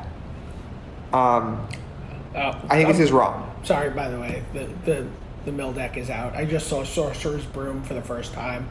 All I want to do is sweep people under the rug with Sorcerer's Broom. You have to find one first. Yeah. Like that's not a common symbol. I know it's not a common symbol, but who wants the broom? It's just me. Exactly. And look, if you get the opportunity and you make it happen, what's the trigger you have to do to make it happen? You have to sacrifice another permanent. Yeah, so food. And then you have to pay 3. You gotta feed the Sorcerer's Apprentice now? Yes. It's weird synergies. Yeah. That's not gonna... You're not actually gonna make that happen. I'm not. I know I'm not, but I wanted to. Okay, but so then Weapon Rack, I have been pretty happy with Weapon Rack in general. Like you can say it's not very good, but like... So this is a reverse serrated arrows? Yeah. Like it's definitely not exciting on its face, but being able to control very carefully where the counters go, being able to play it in advance of where you want them to go, being able to like just have minute control over like exactly how big you need to be, and then have an artifact left over for various purposes that doesn't do anything. Right. You can sacrifice it, or you can like have it in play to trigger something. I have found it to do some work. All right. So it sounds like to me, going into this draft today, yeah. I want to be in sort of like a somewhat priority order. I would like to be green-black. I would like to be maybe green-red. Or I would like to be blue something that is very, very deeply in on the mill plan. I would say green-black is the default in this format, like until people have woken up to the fact that black-green is the default in this format / proven otherwise that they're willing to like really commit to this. Right. Beyond that, yeah, I mean like I haven't actually gotten a chance to draft the red decks necessary to evaluate just how awkward it is to make that work. Certainly you can make red aggression work with a variety of pairs and it can do things. Like the cards aren't terrible, but you have to be really aggressive. Similarly, blue has to be really passive and mill people. If you're going outside the green-black strategy, you pretty much have to have some powerful rares that you'll be guiding your strategy, sure. Right? Like, or at least powerful. Opening up rares is also a perfectly reasonable plan for tonight for me. I would happily just open rares. Yeah, I've definitely gotten to the point where if the Pro Tour was tomorrow, and I opened a rare that was powerful but not in the colors that I want, I would feel like I should just pass it. Like that's just, I'm the man who like follows the rule, right? In many formats, right? Draft action once everyone else knows the rule, and the second rule is these days no one else knows the rule. No one's known the rule since there's a saga, as far as I'm concerned. Like every really top quality player prides themselves on their flexibility and their ability to adapt to conditions and know what's up. And I understand that in general, if you are fully prepared in most formats and other people are treating the format correctly, that has to be the correct answer in some important sense. But if you don't think people are adapting properly, if you think that they are misunderstanding the relative balance of the colors and strategies, or you think that you are just relatively strong in one area versus another area, I still consider it much more likely than people think that the right thing to do is, barring something very strange, stick to your guns and do the thing that you think is the right thing to do, that you are meant to do, that fits with how you play and that you know. And then if it turns out the seat says you cannot do that, then maybe you panic later, or maybe you just make the best of it because you're too far gone by the time you can prove that it's a panic. But either way, that's fine. It wasn't your Pro Tour. It wasn't your tournament. It's not always your tournament. Risks are a thing. You need to get lucky to win a tournament. Do you think give yourself that chance? Do you think this is one of those extreme situations where we're like white, which is obviously what you think is the worst color, is just under no certain, like it's just a musical chairs game where you're trying to force one player at the table into white, so you know that 3 people get the bye. That kind of like, there have been some formats where a color is just so bad or a color pair is just so bad. So you're saying white has trick? I didn't even know what the trick would be. I mean, it has Trapped in the Tower is really the one like big redeeming. Well, I would say that white has playables, right? Sure. It's not like these formats where a color just doesn't do anything. So if you found yourself forced into white, if you feel like that's not going to be this is not one of those formats where that would be the end of the world. Like if I'm playing green-white, right? Like if I'm playing an Edgewell Innkeeper green-white, for example, I think that's something that can work if you get there. Like that's clear what the signpost says you're supposed to be doing, so I think you can do that. I think that if you get a bunch of Trapped in the Towers, and you understand that white is not your main focus, you can play some Magic, right? Like you can definitely do some, keep things going. But you need your power to come from somewhere. I would say that's the biggest thing, right? White's just not going to give you your power, right? So you need to have your power because white's not going to win you the game. White's going to help you, right? So your options are you can go white-red, hyper-aggressive. Like a hyper-aggressive night deck in white-red makes sense as a possibility. Do you think that deck's going to run up against food and fall short? I think it usually will. I think you have to be really ruthless about making sure that deck can do some combination of actually grind out a win somehow and actually put people in difficult spots really quickly. And I just don't want to be there. Right. That's also not your style of play generally. Not generally my style of play to force that kind of thing to happen. And it's generally the kind of thing that gets really punished when you wake up against players who know what they're doing. Sure.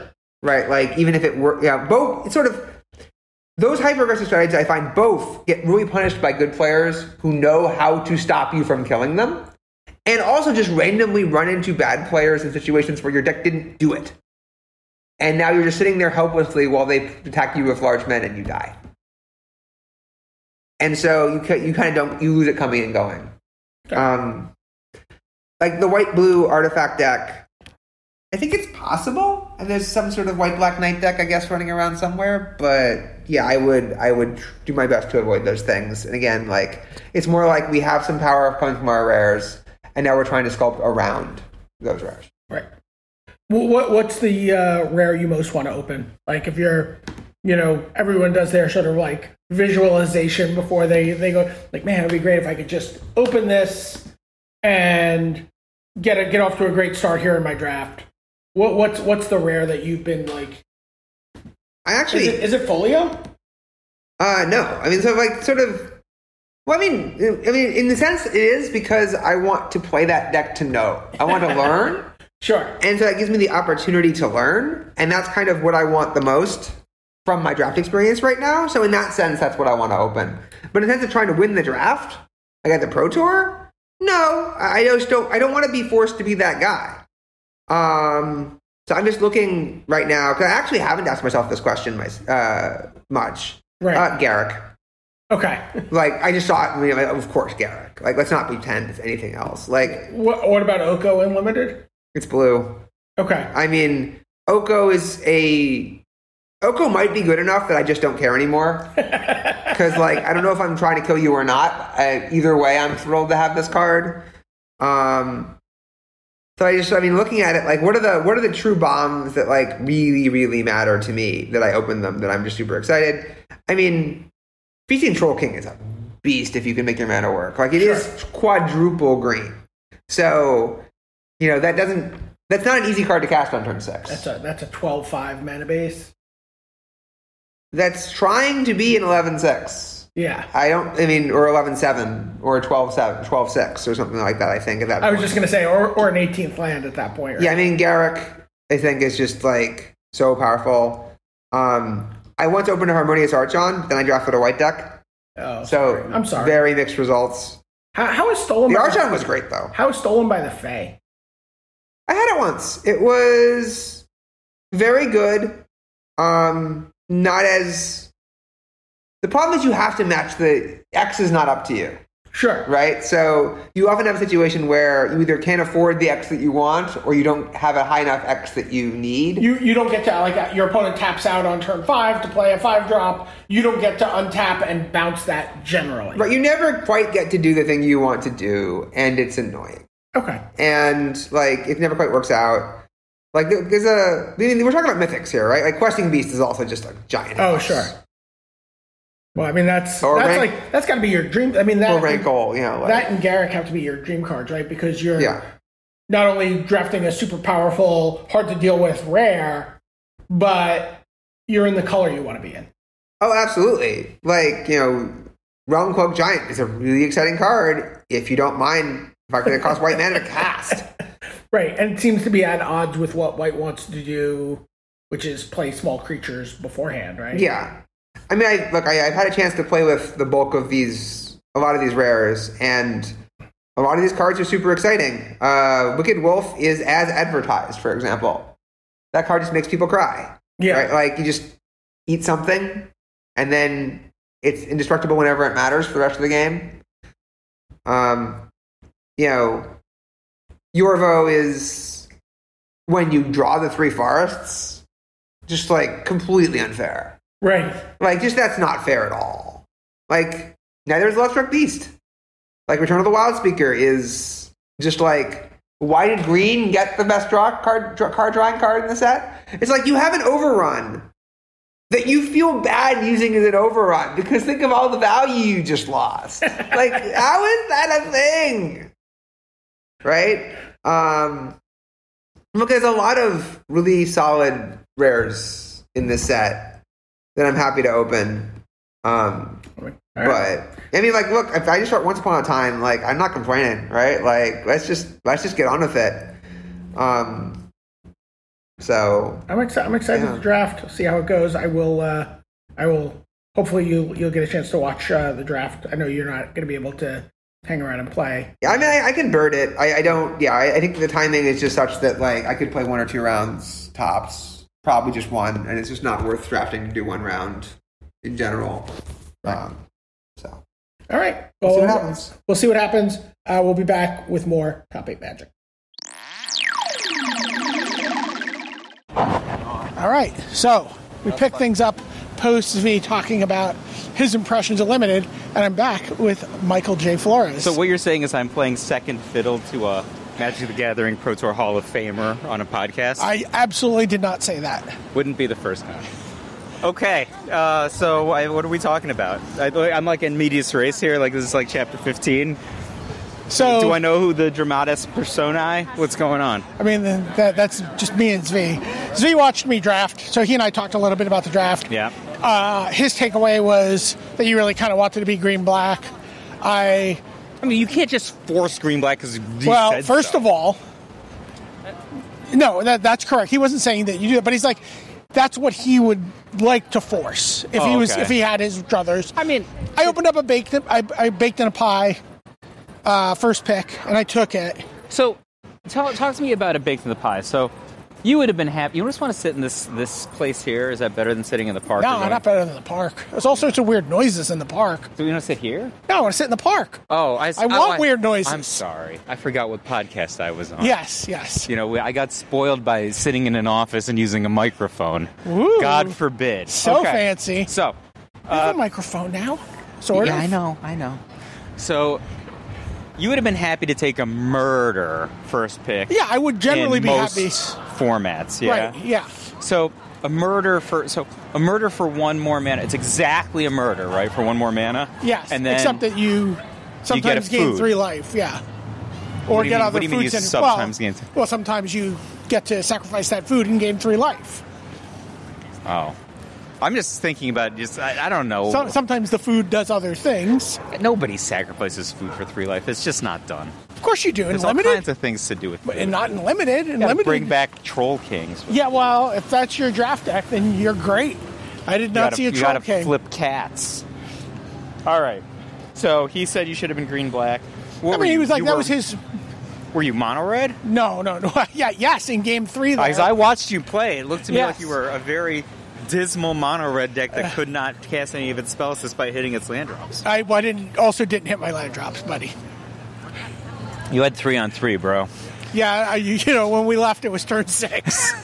Look, man, you put 3 mountains in front of me. I ain't complaining. Yeah, well, I mean, I ended up with a reasonable-ish deck, like lots of really good removal, some medium creatures, but it was fine. I got run over in round 1, actually, by a green-white adventure deck that was so good.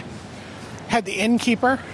So the Innkeeper in a dedicated adventure deck, I mean, that's got to be a relatively late pick, right? Had Lucky Clover. Shut up. Yeah. That's the constructed deck I tried on Arena last week. Had Lucky Clover. Had the Selesnya. I mean, Of course he did. Yeah. So, that kind of grindy, yeah, many pips dedicated. yeah, and the deck was actually just awesome. Pretty sure she won the tournament. Cynthia was my opponent round 1. Round 2, I just drew my removal. Yeah. And then a couple creatures. I had the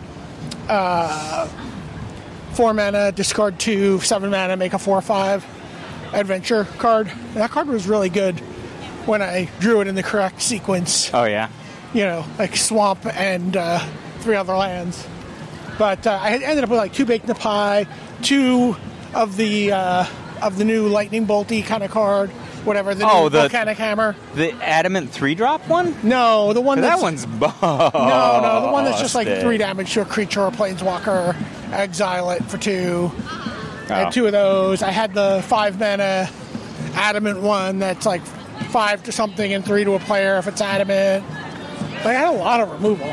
Your deck sounds like it had a decent ceiling if your opponent was not if they weren't a bomb deck, your deck seems like it had a decent ceiling, but it was very clunky sounding. Actually, I felt like I was more vulnerable to the synergy deck. What time is it? It's 6:41. People are marching. 6:41 on a Friday. Let's have a march. Yeah, why not? This is nonsense. So anyway, our podcast is getting recorded right that's now. perfect. That's perfect. What are they protesting? Look, this is like our new podcast, Park for 129. So anyway, the draft didn't go. The draft seemed fine. My experience was bleh, but I did take a great henge, and I did take a foil Javier Dominguez. Oh, so cards I need for constructed. Do you? Yeah, I think I'm going to buy. Do you want the foil Javier Dominguez? Not really, because I'm not going to have 4 foil Javier Dominguez. That was also, my point. I'm going to get freaking confused because half the cards have these no borders. So here's the thing.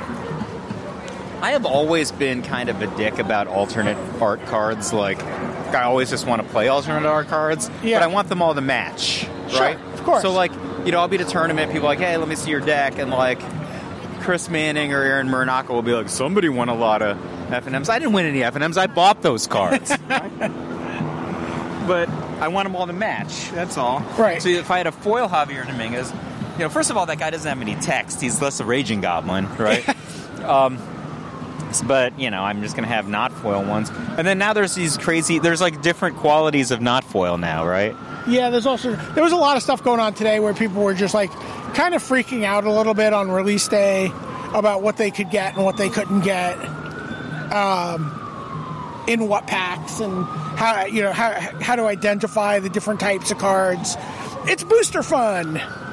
I saw a tweet today that listen to that glorious siren. That the printing is bad, the art's super dark on some cards. Yeah, it's a little dark. The booster packs feel weird. Yeah. The booster packs feel a little bit like party balloons.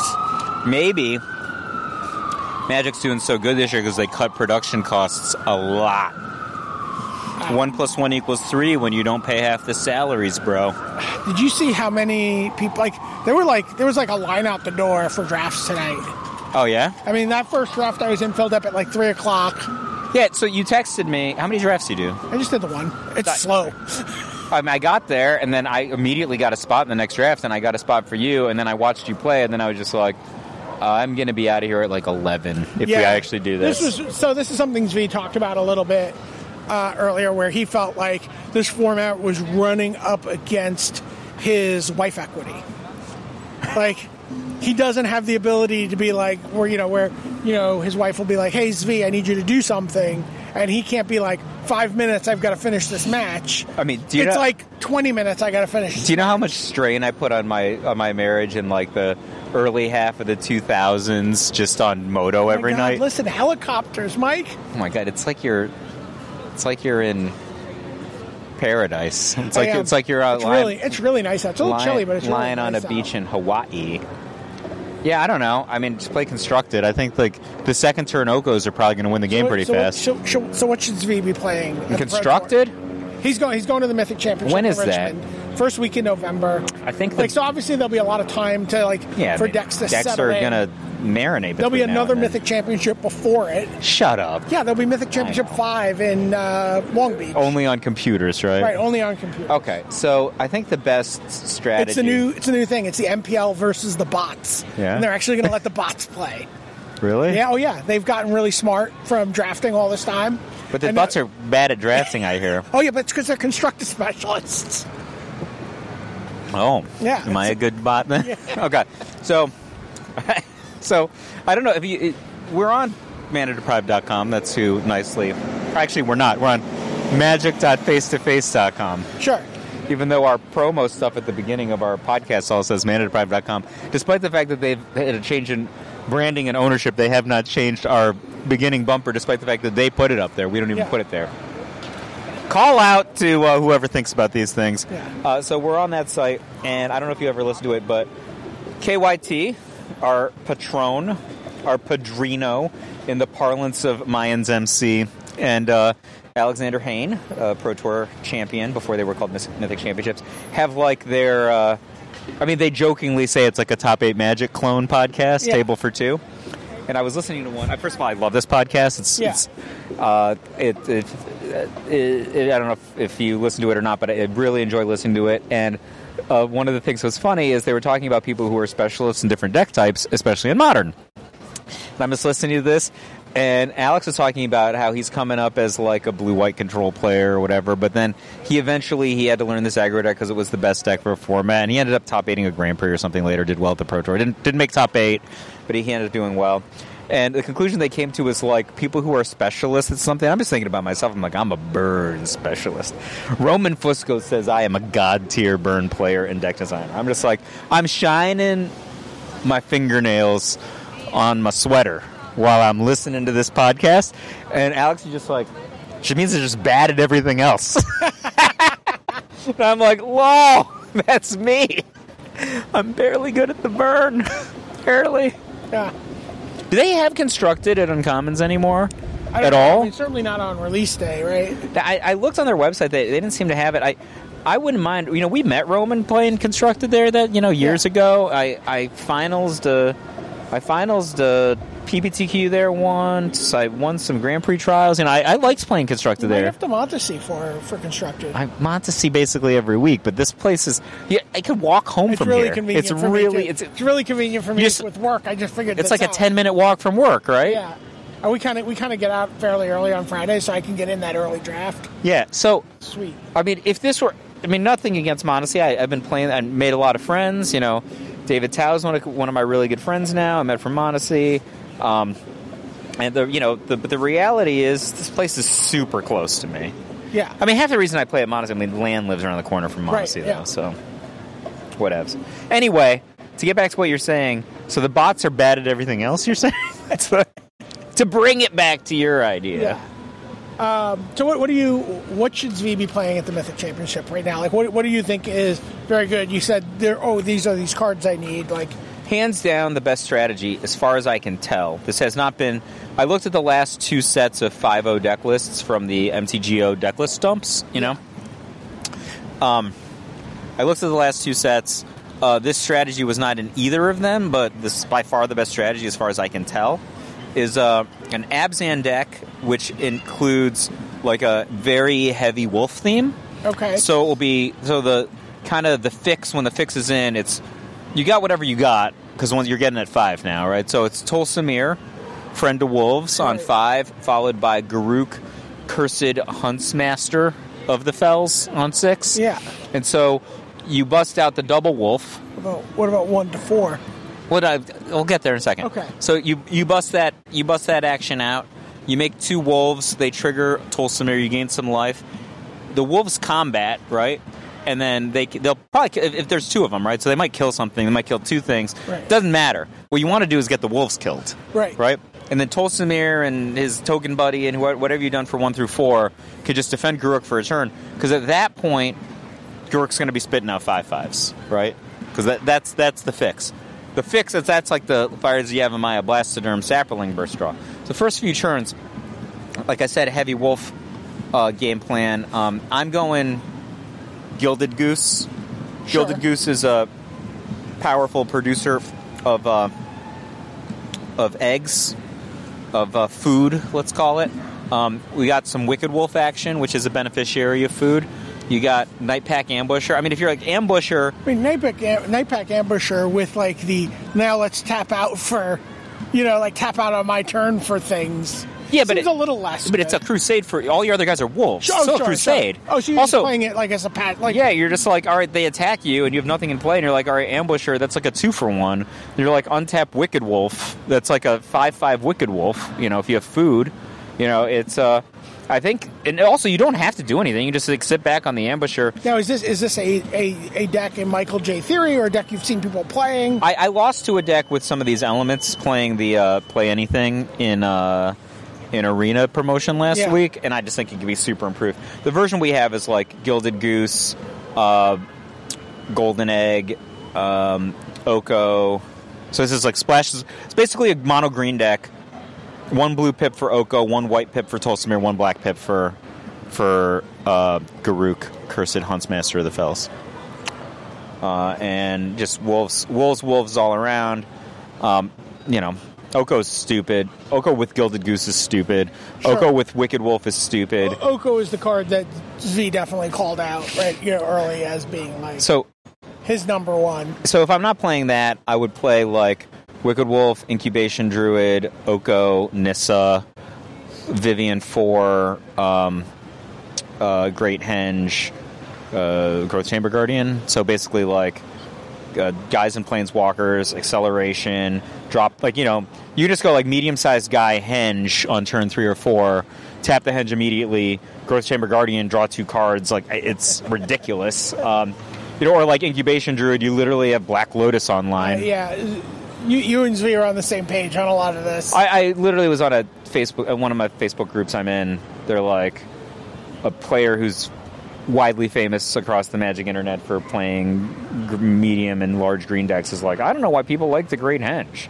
I tried it and it didn't do anything for me, and I'm like, what the hell cards are you playing? And I'm just like, and they're like, what are you talking about? I'm like, why would you just not play with Growth Chamber Guardian, Lovestruck Beast, and Incubation Druid? Like, whatever order you draw your cards in. A little bit of a number with Lovestruck Beast, right? So here's the thing. I played with Lovestruck Beast a medium amount. You just play Lovestruck Beast on turn 2 or 3, okay? Yeah. Right? I mean, it's a little chunky depending on what your food availability is, but you just play it on, or if you play it with Arboreal Grazer, it doesn't matter, right? Just play it, and then you're like, Great Henge the next turn. Your worst case scenario is the Lovestruck Beast is turned off, maybe or maybe not, right? Depends on what your sequencing was on turn 1. But it's kind of okay. Lovestruck Beast is just a moat at this point. It's a very good moat, okay? Sure. And you're just like, I think you're okay if you're drawing like 3 cards a turn, and you're like, all your cards are like your whole squad is Ancestor Recalls and Black Lotuses. You're like, all right, Growth Chamber Guardian, draw 4 cards, make 12 power or something, and you've got this insane mana engine already. You could just tap for Nissa, right? Like you have this huge mana engine. And then Incubation Druid is also dumb. So you could go a lot of different directions with this. I think if you're like playing a dedicated +1/+1 counter strategy, you can go Karn's Bastion. Just base green deck, right? Play some Karn's Bastion, maybe with some Nissa's Triumph. You're already a Nissa deck. The mono green deck I won 7 FNMs with or something? Yeah. All right, so swap out the stuff that's no longer legal and put Oko and Gilded Goose in there.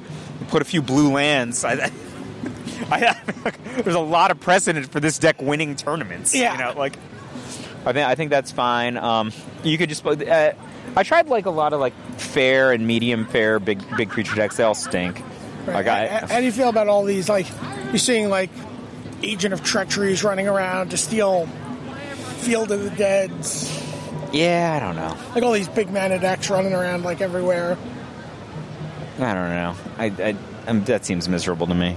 I mean, I agree that it seems there's some play patterns that aren't exciting, but that doesn't make them not good. If people are actually doing that, I think I'm missing the Chandra Spitfire.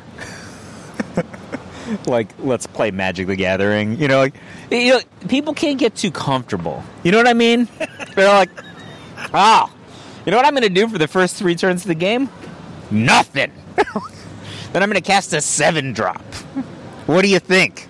I'm going to say, I think you just took 12. What does that put you at? -3. Come on, man. They printed an 8-pack of new 1/1 creatures with haste for 1 in a format where if you attack with creatures, they literally made a card that said if you attack with creatures that have 1 power, destroy your opponent. It's a card. It costs 2, right? So you just be 1-drop Cavalcade, 2 1-drops next turn, and then a burn spell. What are they going to do?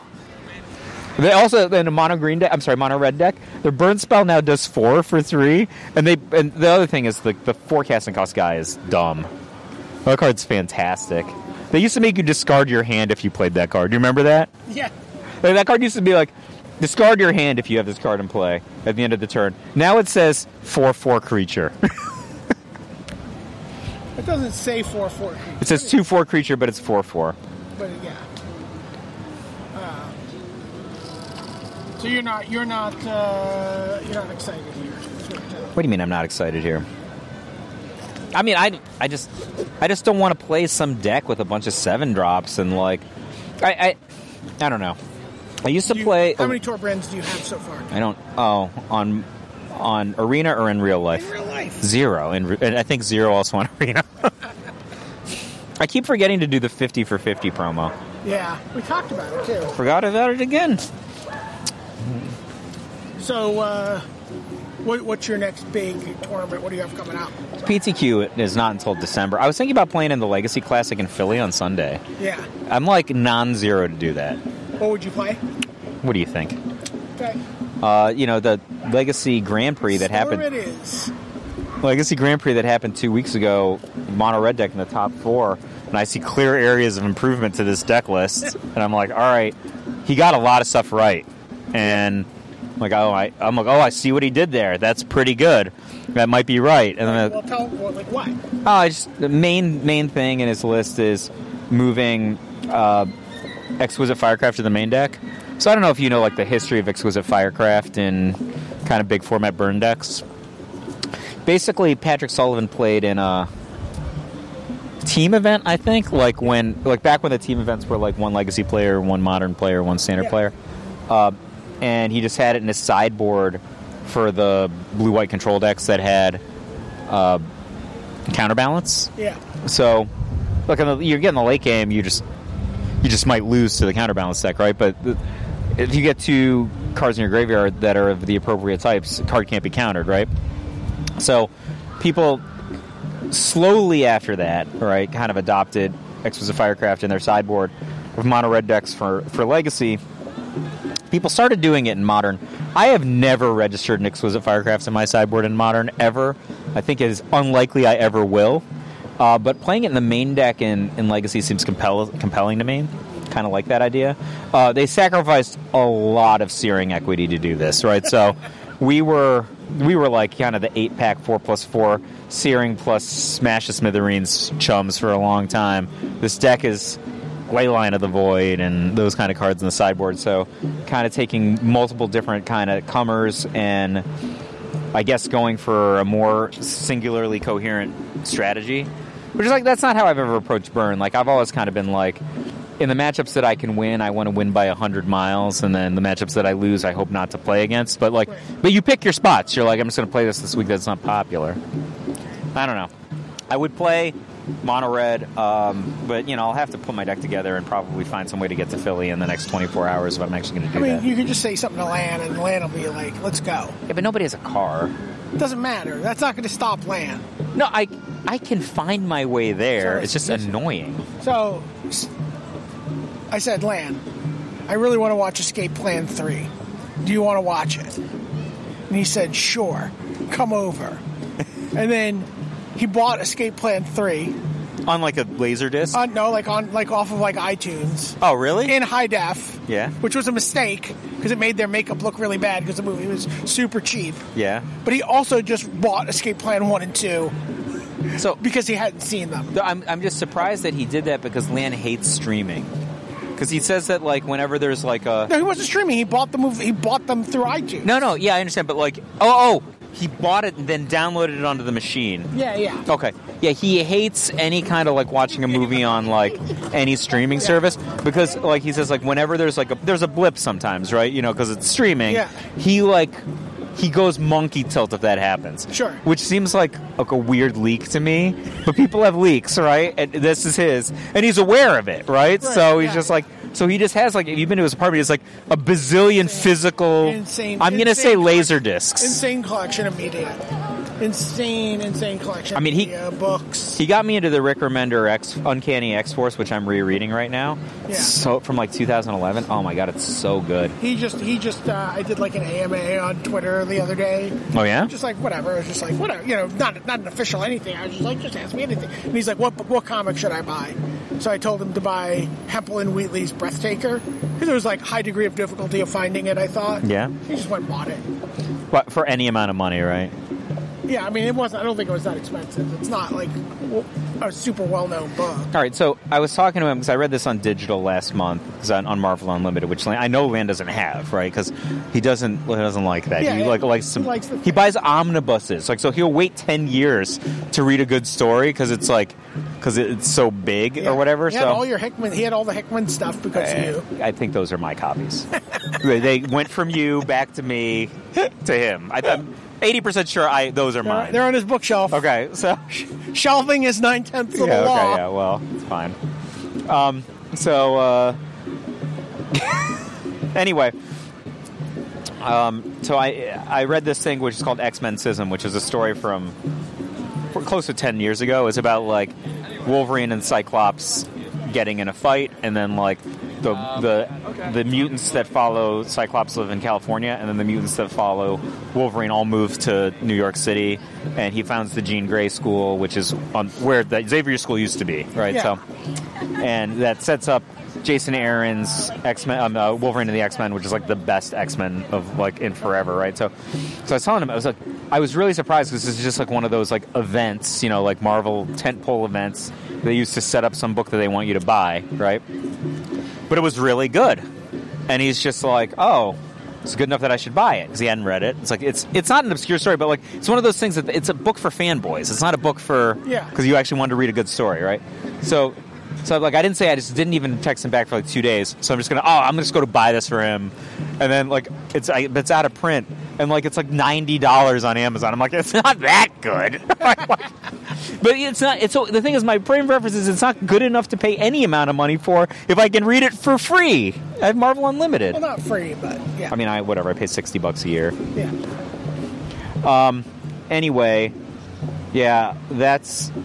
So, speaking of comics, Comic-Con this weekend. I'm not going either. I'm not going. Did you get stuff and refuse them? I refused I had some offers, so I refused. What offers?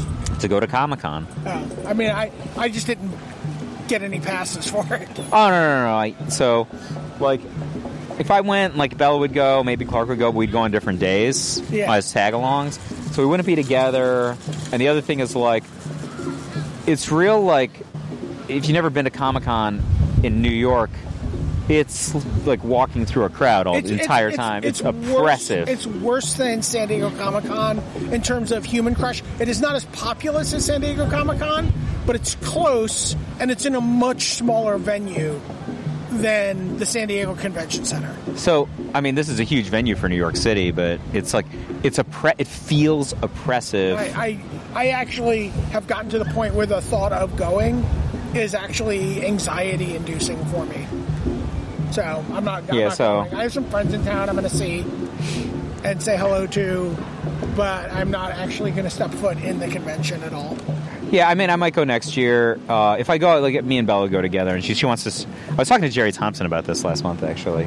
She wants to start cosplaying, and I was asking him his opinion about an idea that she had. He was very supportive about her quitting playing Magic whatsoever, and instead cosplaying this one character. Did he tell her to talk to you, Nissa Cosplay? No.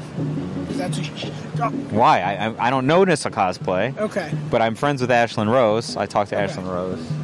It's a good person to talk to as well. She's a good cosplayer.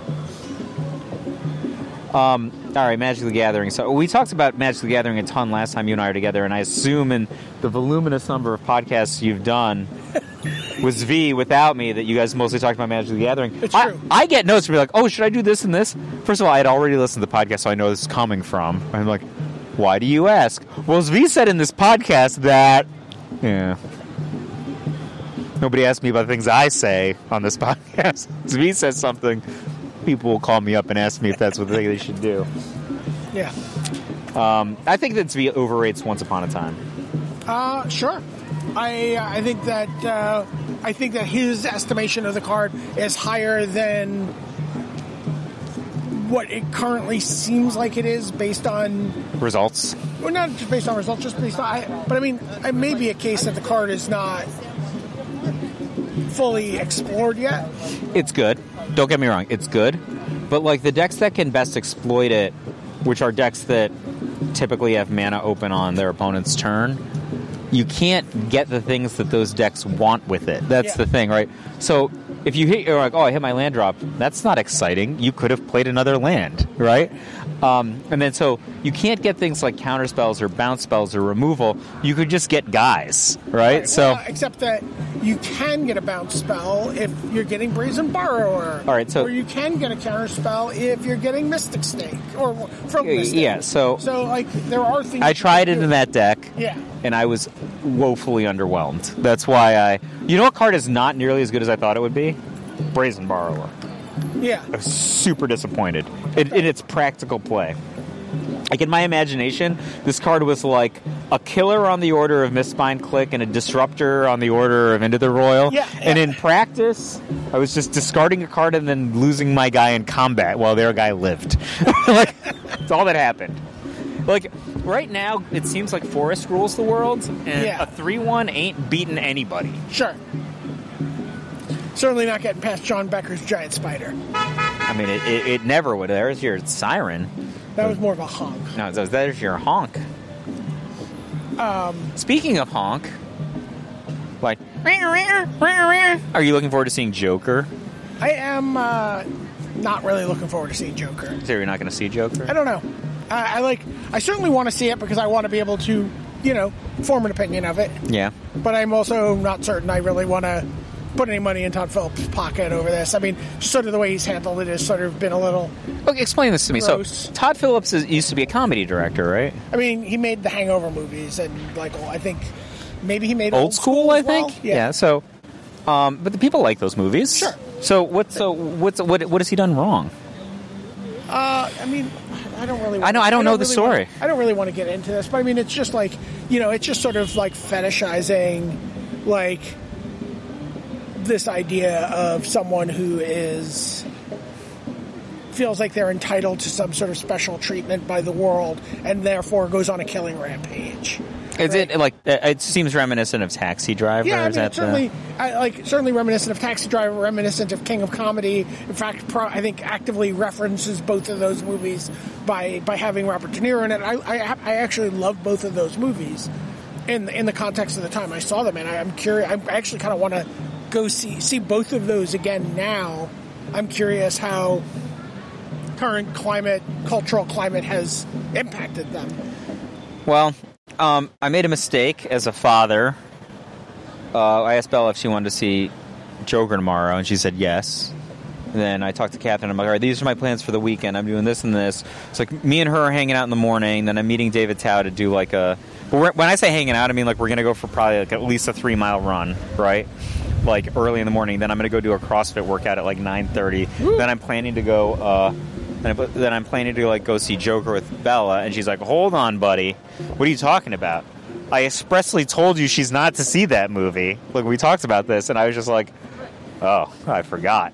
And I'm just like laying on as many apologetic texts back as I can, where I'm just like, I just forgot. People forget things, blah, blah, blah.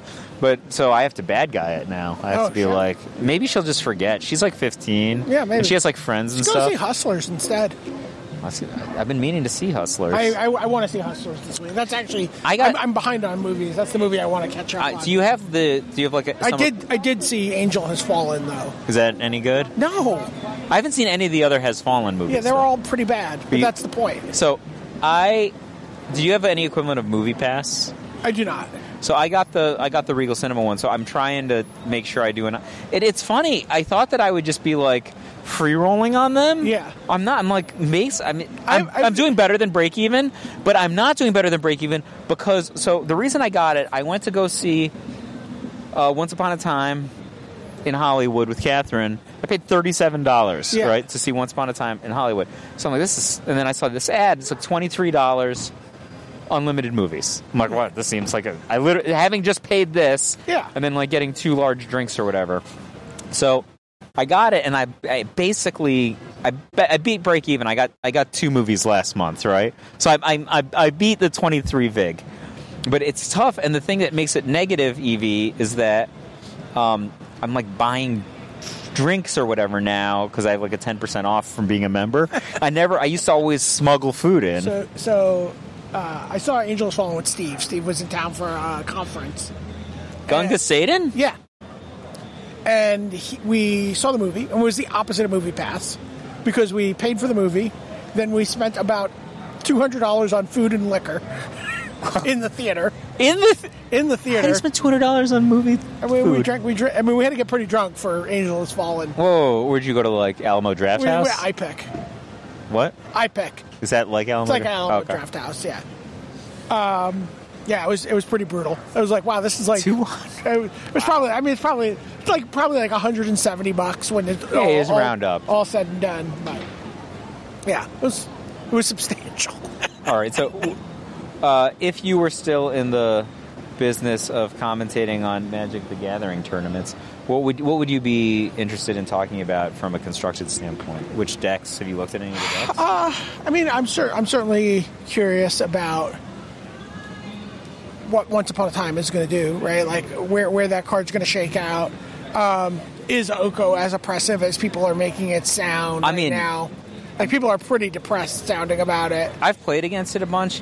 I feel like if I don't have an immediate, I feel like I've lost a lot. I mean, I love Reed's like Innkeeper Adventure deck that he played in the MPL thing. I played an Innkeeper that Lucky deck seems Clover sweet. deck. Yeah. It was like, I mean, I think if you get your machinery online, it's exactly the type of deck I want to be playing. You feel like you're just like all the personal Howling Minds in the world kind of guy. Yeah. But like the deck legitimately has no chance against a dedicated control deck. I mean, it's humiliatingly bad against Doom Foretold. Like, oh my god! By the way, just got annihilated. That deck is just the sky. We watched Huey playing that during the opening week of like arena streams, and that deck was just freaking gross. No, I mean, like, the adventure deck has no chance against this. Like, there are other strategies that are going to maul that deck. I think... I wish that deck had more Planeswalkers than just Teferi. You can't... You're going to end up sacrificing your own Planeswalkers. I understand. I just want to be able to call it Doom Patrol. Oh. And you really can't with just Teferi. Okay, well, that's a good point. I think that deck is a paper tiger, though. I don't think it's there to last. Really? I mean, it just has so much... Like, what do you do to combat it? It feels like a pretty You can resilient play deck. instant speed removal like Death Despark.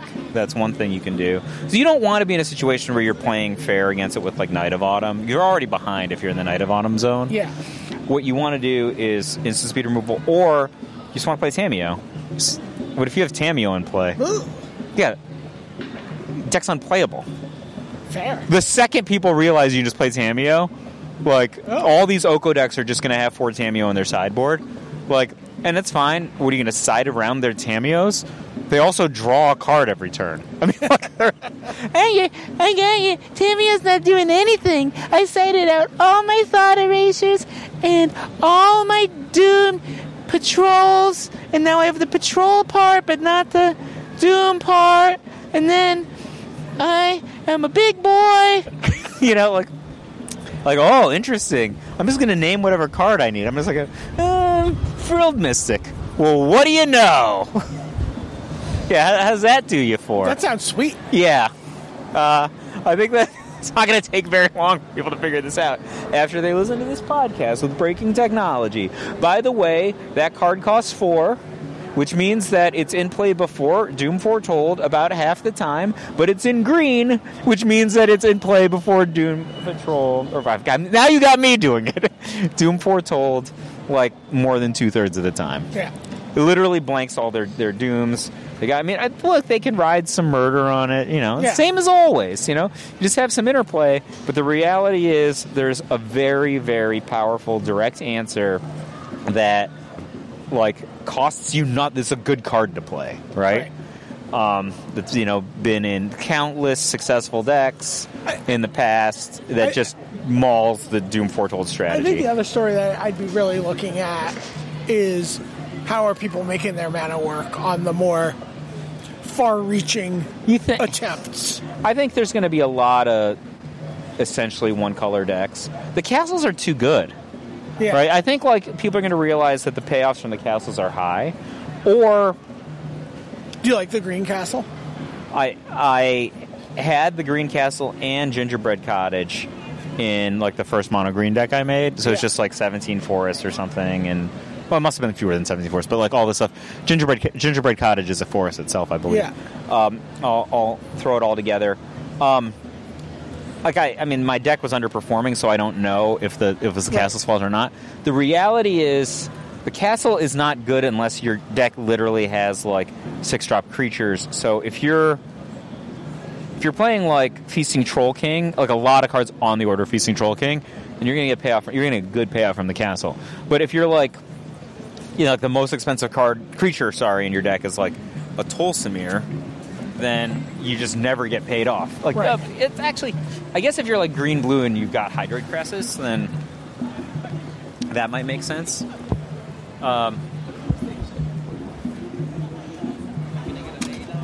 That was a terrible throw. Oh, the throw was fine. The thing came apart in the air. That's not my fault. Yeah, no, that's fair. It's reasonable. I will give you credit for the throw. Would the Indians not make the playoffs? No, I don't believe they made the playoffs. So I read something. I was looking to see like what the playoff seeds and stuff were. Yeah, no. So the Mets were playing a 4-game series against the Indians, and the Indians called the Mets a fringe playoff team in social media, and then the Mets like kind of swept them or something. So I think the Indians lost every game last week. They were like, people thought they were just like a lock to make the playoffs, I think, and they just lost every game. Yeah. So I don't know. Did the Mets make the playoffs? No, the Mets did not make the playoffs. Indians were right. But so were the Indians. Yeah. The Indians were also a fringe playoff. What team. happened? What happened to the Indians? They were like very good like 2 or 3 years ago, right? I mean, they've had a lot of injuries. It's hard to sustain success around pitching, which is kind of what they were, kind of like a pitching first team. So what are you watching? What are you watching this fall? Okay, get ready. I'm ready. So we failed to, you know how we have the rolling thing of like what subscriptions we have? Yeah. We failed to cancel CBS All Access in time. So I'm currently binging Star Trek Discovery, which I hadn't watched, which is an utterly acceptable show to watch. Oh, I really like it. Yeah? Yeah. I think it's fine. How far are you into it? Season 1. Okay. It's like more than midway through season 1. Okay. I mean, there's some things that I would say the best moments of the show are still ahead of you. Okay. I believe you. I mean, there's a lot of stuff that just doesn't make any sense. Like if you're going to have a show that takes place 10 years before the original Star Trek, and they have like a warp drive that's like instantaneous teleportation across anywhere in the universe, like that's the underlying. I would say premise of I would say show. all the best stuff is still ahead of Yeah, you. like that's a break, right? There's like. There's just a lot of stuff that's like anti-canonical, but it's fine. I'm not one of those, right? Sure. You know, I'm just saying, like, look, the structure of the universe is not kind of being respected here, but I'm not one of those. Sure. I guess I'm really one of those when it comes to Rian Johnson and Star Wars. But he just utterly breaks. None of it makes any sense if you watch this. I'm so excited about his new movie. Oh, the murder movie? Knives Out. Yeah, I can't wait. I hope that's good. So I'm watching that. I'm watching a show called The Politician. Oh, I haven't started watching. That's a Ryan Murphy show on Netflix. So we have a three-way different binging in my house. So me and Bella and Catherine together are binging The Politician. That was me and quite Bella the rat. and Clark are binging Breaking Bad. Me and Bella and Catherine are separately binging Orange is the New Black. Okay. So Well, you're watching a lot of shows. yeah, so we're watching that. No, I mean these are just shows I'm watching. I mean, like I'm watching the odd episode of Lucifer, which I didn't finish. I'm watching. I watch a lot of wrestling right now. Wrestling is in a renaissance period. I don't know if Yes, you've read about I'm this. aware. I'm aware of it. Yeah, wrestling is in some kind of a renaissance period right now. It's crazy. I mean, I don't know how crazy it is. It's two guys in a padded ring with no clothes on, pretending to kill each other, and it's been that way since I was a kid. Right. But trust me, it's in a renaissance. Okay. Not sure why you should trust me on this, but it's been good. It's after being lukewarm for a pretty decent period of time. It is. I cannot full-on engage warm. with you about any wrestling talk because I literally have nothing more than the most passing knowledge of it from seeing like Cedric or Toby's social media. I mean, I hadn't talked to Toby in like 10 years. I talk to Toby a lot right now. Like, you know, we'll send each other like 20 Facebook messages in a day that are each like a paragraph long, Right. you know? Like an analysis or arguing or whatever. Yeah. Toby's a really, really passionate wrestling fan. Yeah. Oh yeah. So, and he's, you know, always has been. So, but I mean, Toby super exemplifies this concept of the smart mark. So, a mark is somebody who, like, buys into wrestling. Sure. And, like, at the core, everyone who's a wrestling fan should want to be a mark. Right? That's the thing. That's kind of like the trick of wrestling. Like, you want to buy in. Right? Right. You want to be fooled. Sure.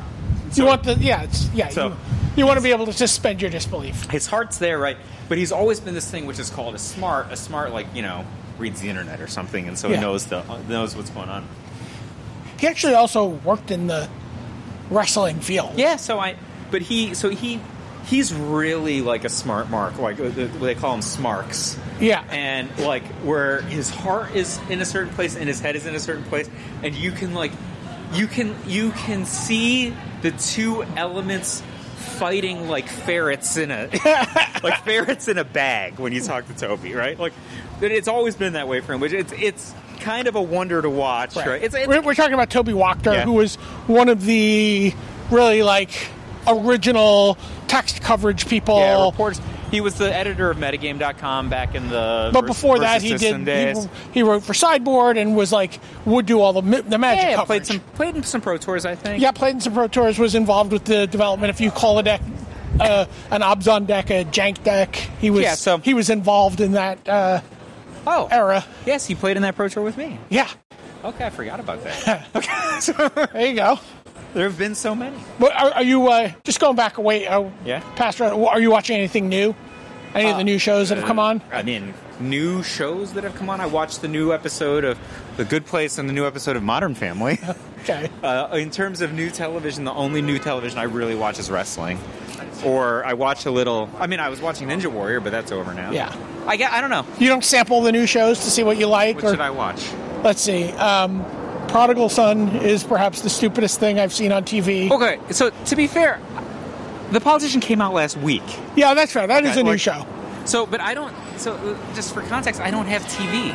Okay. Right, so I literally don't have TV. I have Hulu. So if Yeah. show is. So Catherine was saying to me she was watching the new American Horror Story, Yeah. I said, that's interesting. Where are you watching it on? She said, Netflix. So I didn't want to correct her and say, you're watching last season's American Horror Story. It's new to her. Right. She's not watching 1984. Right. I'm watching 1984. You're watching 1984, right? Yeah. She's watching whatever one was last season. I'm enjoying 1984. So, I didn't want to correct her. That's Sure. mean, right? Like, Sure. I don't. But it's new to her. What if she listens 2.5 hours into this podcast to find out? She won't do that. She doesn't. I gotcha. She doesn't love Magic the Gathering very much. So let's see what else do I watch? I'm just waiting for my window to. I just finished watching Billions from last season. Right. I'm a whole season off on Billions. So I think I still have Showtime right now, and so I have no burning desire to watch anything on Showtime. Maybe there's multiple seasons of Homeland that I'm behind on. I could theoretically watch, which I like that show. I would wait until they finally get around to the last season. Yeah, and then catch up. So my TV watching is literally I would rather. But yeah, it sounded like you were watching Mayans. I watched all of Mayans last week. First season. Oh, first season. Yeah, I don't know. Where would I even watch the current season? FX Now. Is that an app? Yes. Do I have to have cable to have it? I don't know. A lot of these apps, yeah. If you don't have TV, you can't use them. Sure. Right? So I used to, there's a lot of shows I used to watch when we had cable. Right. I don't have cable anymore. But the trade-off isn't that bad for me, right? Yeah. So, there's so much TV to watch. I'm going to get, sometime soon, I'm going to get a whole season of Better Call Saul that I haven't watched it. See? You lit up when I said that. Well, it's the best show on TV. So the best two shows on TV right now are both heartbreakers in terms of awards. Better Call Saul, Bob Odenkirk should just have won a Best Actor, but Rhea Seehorn, who plays Kim Wexler, the fact that she hasn't won Best Supporting Actress. I mean, what was she in before that? Good. I don't think I've ever seen her in anything. She's in a movie right now that's on Amazon Prime. So I mean, she's in the sequel to Inside Man. I don't remember watching Inside Man the first time, but I think I did. Yeah. I watched Inside Man is Denzel Washington and Jodie Foster. It's a Spike Lee bank heist movie. Yeah, I think I watched it. Yeah. So I watched when I went to Europe in August. I watched all of Killing Eve Season 2 between going there and coming back. And then when I went to California a few weeks ago, I watched all of Killing Eve Season 1. And I was one of the main characters. I was watching the first 2 or 3 episodes. I'm like, I don't remember him being in Season 2. Uh-oh. Yeah. I was right. Yeah. And so I watched those in reverse order. I don't know how I would have processed it, right? So all you have is this input of people saying that this is the best show on TV. And I watched it starting in season 2. It's not the best show on TV. And people are just it's very good. People are just Killing Eve. It's super good. Fleabag. Fleabag Season 2 is one of the best things I've ever watched in my life. I mean, I liked it. I don't know why Season 2 is better than Season 1. I don't think I personally, I watched all of Fleabag Season 1 and 2 in 24 to 48 hours, the entire thing. Yeah, that's kind of what happens. All right, so when you start watching Fleabag, you consume all of Fleabag. So I did that, and I mean, I didn't register it as being particularly better than other prestige television that I watch. I think it's just excellent. I mean, I don't know. I watched so much of it so quickly. If you ask me, is Fleabag so much better than The Politician? I would say The Politician might be better. The Politician's very good. You're probably gonna end up watching Politician, right? Unless you don't hate Gwynnie or anything, do you? No. I'm a little overloaded on Ryan Murphy material right now. So, I really enjoy his stuff. Those guys are so prolific and diverse. They do so many different things, and the thing is, the stuff that they do is so not just different from each other. Yeah, but different from themselves. Pose is one of the top 3 shows I've watched. But they did Pose, Glee, American Horror Story, 911 on Fox. Oh, I didn't know that. 911's I don't watch it, but it's the show about 911 operators and these, and it's just weird, crazy, over the top, disasters that they have to rescue people from. Can you imagine so disparate of a creations as not just American Horror Story, American Horror Story Roanoke, or American Horror Story Asylum. I still haven't seen Roanoke. Roanoke's That's the one. I know. effed That's. up, I right? know. That's the one season I haven't. I mean, they're all watched. effed up, right? But like, I'm specifically thinking American Horror Story Roanoke and Glee. Yeah. Okay, like the. Have you watched Hotel with Lady Gaga? Yes. I think that might be my favorite season. I mean, all of I guess like that one airs on stylishness. So if that's the one that you like a lot of American Horror Story, I think you really like The Politician. The Politician. Every scene, Bella just like shakes her head. She's like, they're so well dressed. And the thing is, like, it's not like, it's like, Pose is a fashion show, right? No. Pose. I mean, it is, but it's really about like 80s. Like models, right? Ballroom culture. Oh, okay. Like So- it's like like everything Madonna steals in the song Pose from Vogue. In Vogue, I'm Yeah. sorry, is what Pose is about, and this with like using all like trans actors and like just marginalized people in all these roles throughout. So like they're just like, they're pushing the fantastic. boundaries of the genre in a sense, right? It's so good. It's just like it is. I honestly can't watch it without crying. It's insane. So, and didn't they also do that one with like the Grey Gardens TV remake? What the hell is that called? Great. You mean? Are you talking about Feud? Yeah. Why did I? Feud was that's also Ryan Murphy. That's the Betty Davis. Why did I think it was Grey Gardens? Yeah. Because it's two older Two women old women feeding. fighting. Yeah, okay. But it's Betty Two Davis rich and old women fighting, Betty yeah. Davis and Lana Turner. Fighting. So they did that, and then they did The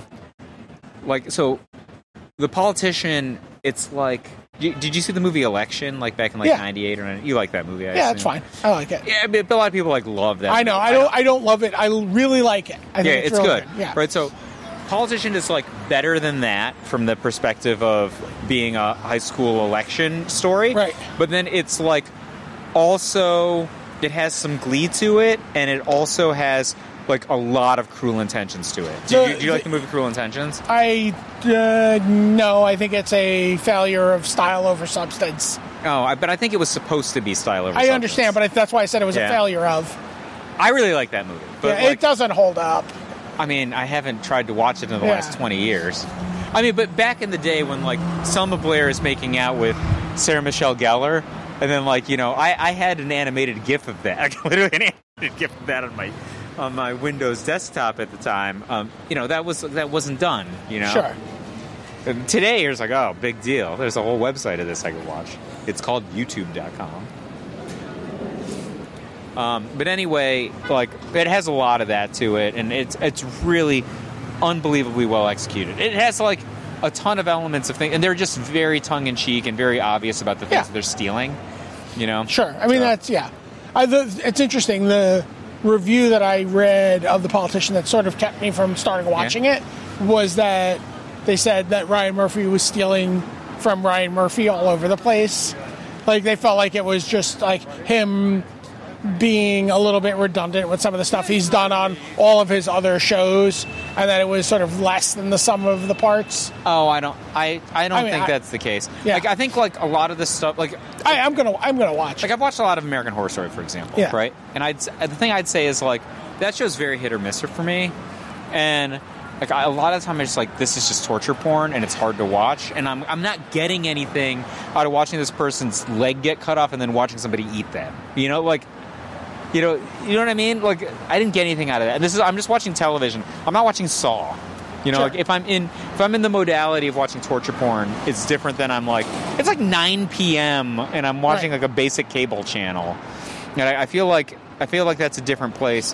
And the one of the reasons that I would keep watching American Horror Story is I just had this like thought in the back of my head that there's like a unifying narrative between the seasons, that I'm just trying to find the clues for. And then separately, can't believe the same dude who did Glee did this. And Glee's really hit or miss. I think the first like 1 or 2 seasons of Glee are phenomenally good, and then like I just stopped watching it at some point. It was he's going off network. He's going to be like entirely doing stuff on Netflix now. Like everything he does. What's going to happen to American Horror Story? Well, I mean, he's going to finish up his show, like whatever he's whatever, but like all of his new stuff is going to be coming out through his Netflix deal. It must be. I assume they gave him $bazillion, not just for his pocket. I mean, just for like the Politician. It looks like it's very expensive to make. So if you still have CBS All Access, I do. You should check out the first 2 episodes of Evil. Oh, is that good? So it's by the makers of The Good Wife. Okay. It is Luke Cage. Yes, he didn't have a job anymore. He didn't have a job anymore. Is it his character from The Good Wife? No. Oh. No, he is someone who's studying to be a priest. Oh. Who is an investigator for the Archdiocese, investigating miracles and possessions and the supernatural. Are you sure I should watch this? You know I believe in all this stuff, right? His counterpoint is a woman who was on, I'm trying to remember what show she was on. She was on Westworld. She played, I think she played Ed Harris's daughter. Yeah, but now I'm scared already because you're telling me this. But I'm scared of ghosts. She's a scientist. And so she's the skeptic, but Benjamin Linus from Lost is also on it. I never watched that AI Batman and Bruce Wayne in 2 different bodies show you wanted me to watch. Yeah, Person of Interest. But is it good? This is way better so far. It's only 2 Okay, so here's the thing. But it makes me happy. Here's the thing, okay? A, we can't necessarily control what we believe. B, do you not remember the night that you, me, Shark, and Justin were, like, trapped by werewolves? Fucking werewolves. Real werewolves. Like, people are, like, in Canada being like, we live in Canada. There's Wendigo here. Fuck werewolves. Our Wendigo would eat those werewolves. Yeah. And they might because of cannibalism. And Justin Poland would leave the door open for the Wendigo. See? And you're like, oh, I think you should watch a show about demonic possession. I survived werewolf attacks already. You should watch it. I think you'll really like it. I guess as a werewolf attack survivor, I shouldn't be scared of anything. Now I think about it. All right. I got to get going. All right. But we will... Sorry, Marcel. We'll try to be better about making episodes of Top 8 Magic. Maybe by next week I haven't even ordered cards yet. That's the reason I was asking you is I don't know what to order so I can start playing. But okay. I guess there was constructed already tonight. Yeah. So I'll order some cards from Face to Face Games. Okay. Which is the... Wait, are we still recording? We're still recording. Okay. You gotta keep turning the thing. I'm like, am I just talking to you? I had to turn it. It wouldn't see my face. I had to... Okay. So, so from Face to Face Games, not Mana Deprived 2 is the sponsor of this podcast. Okay. I will order the cards and I will play them.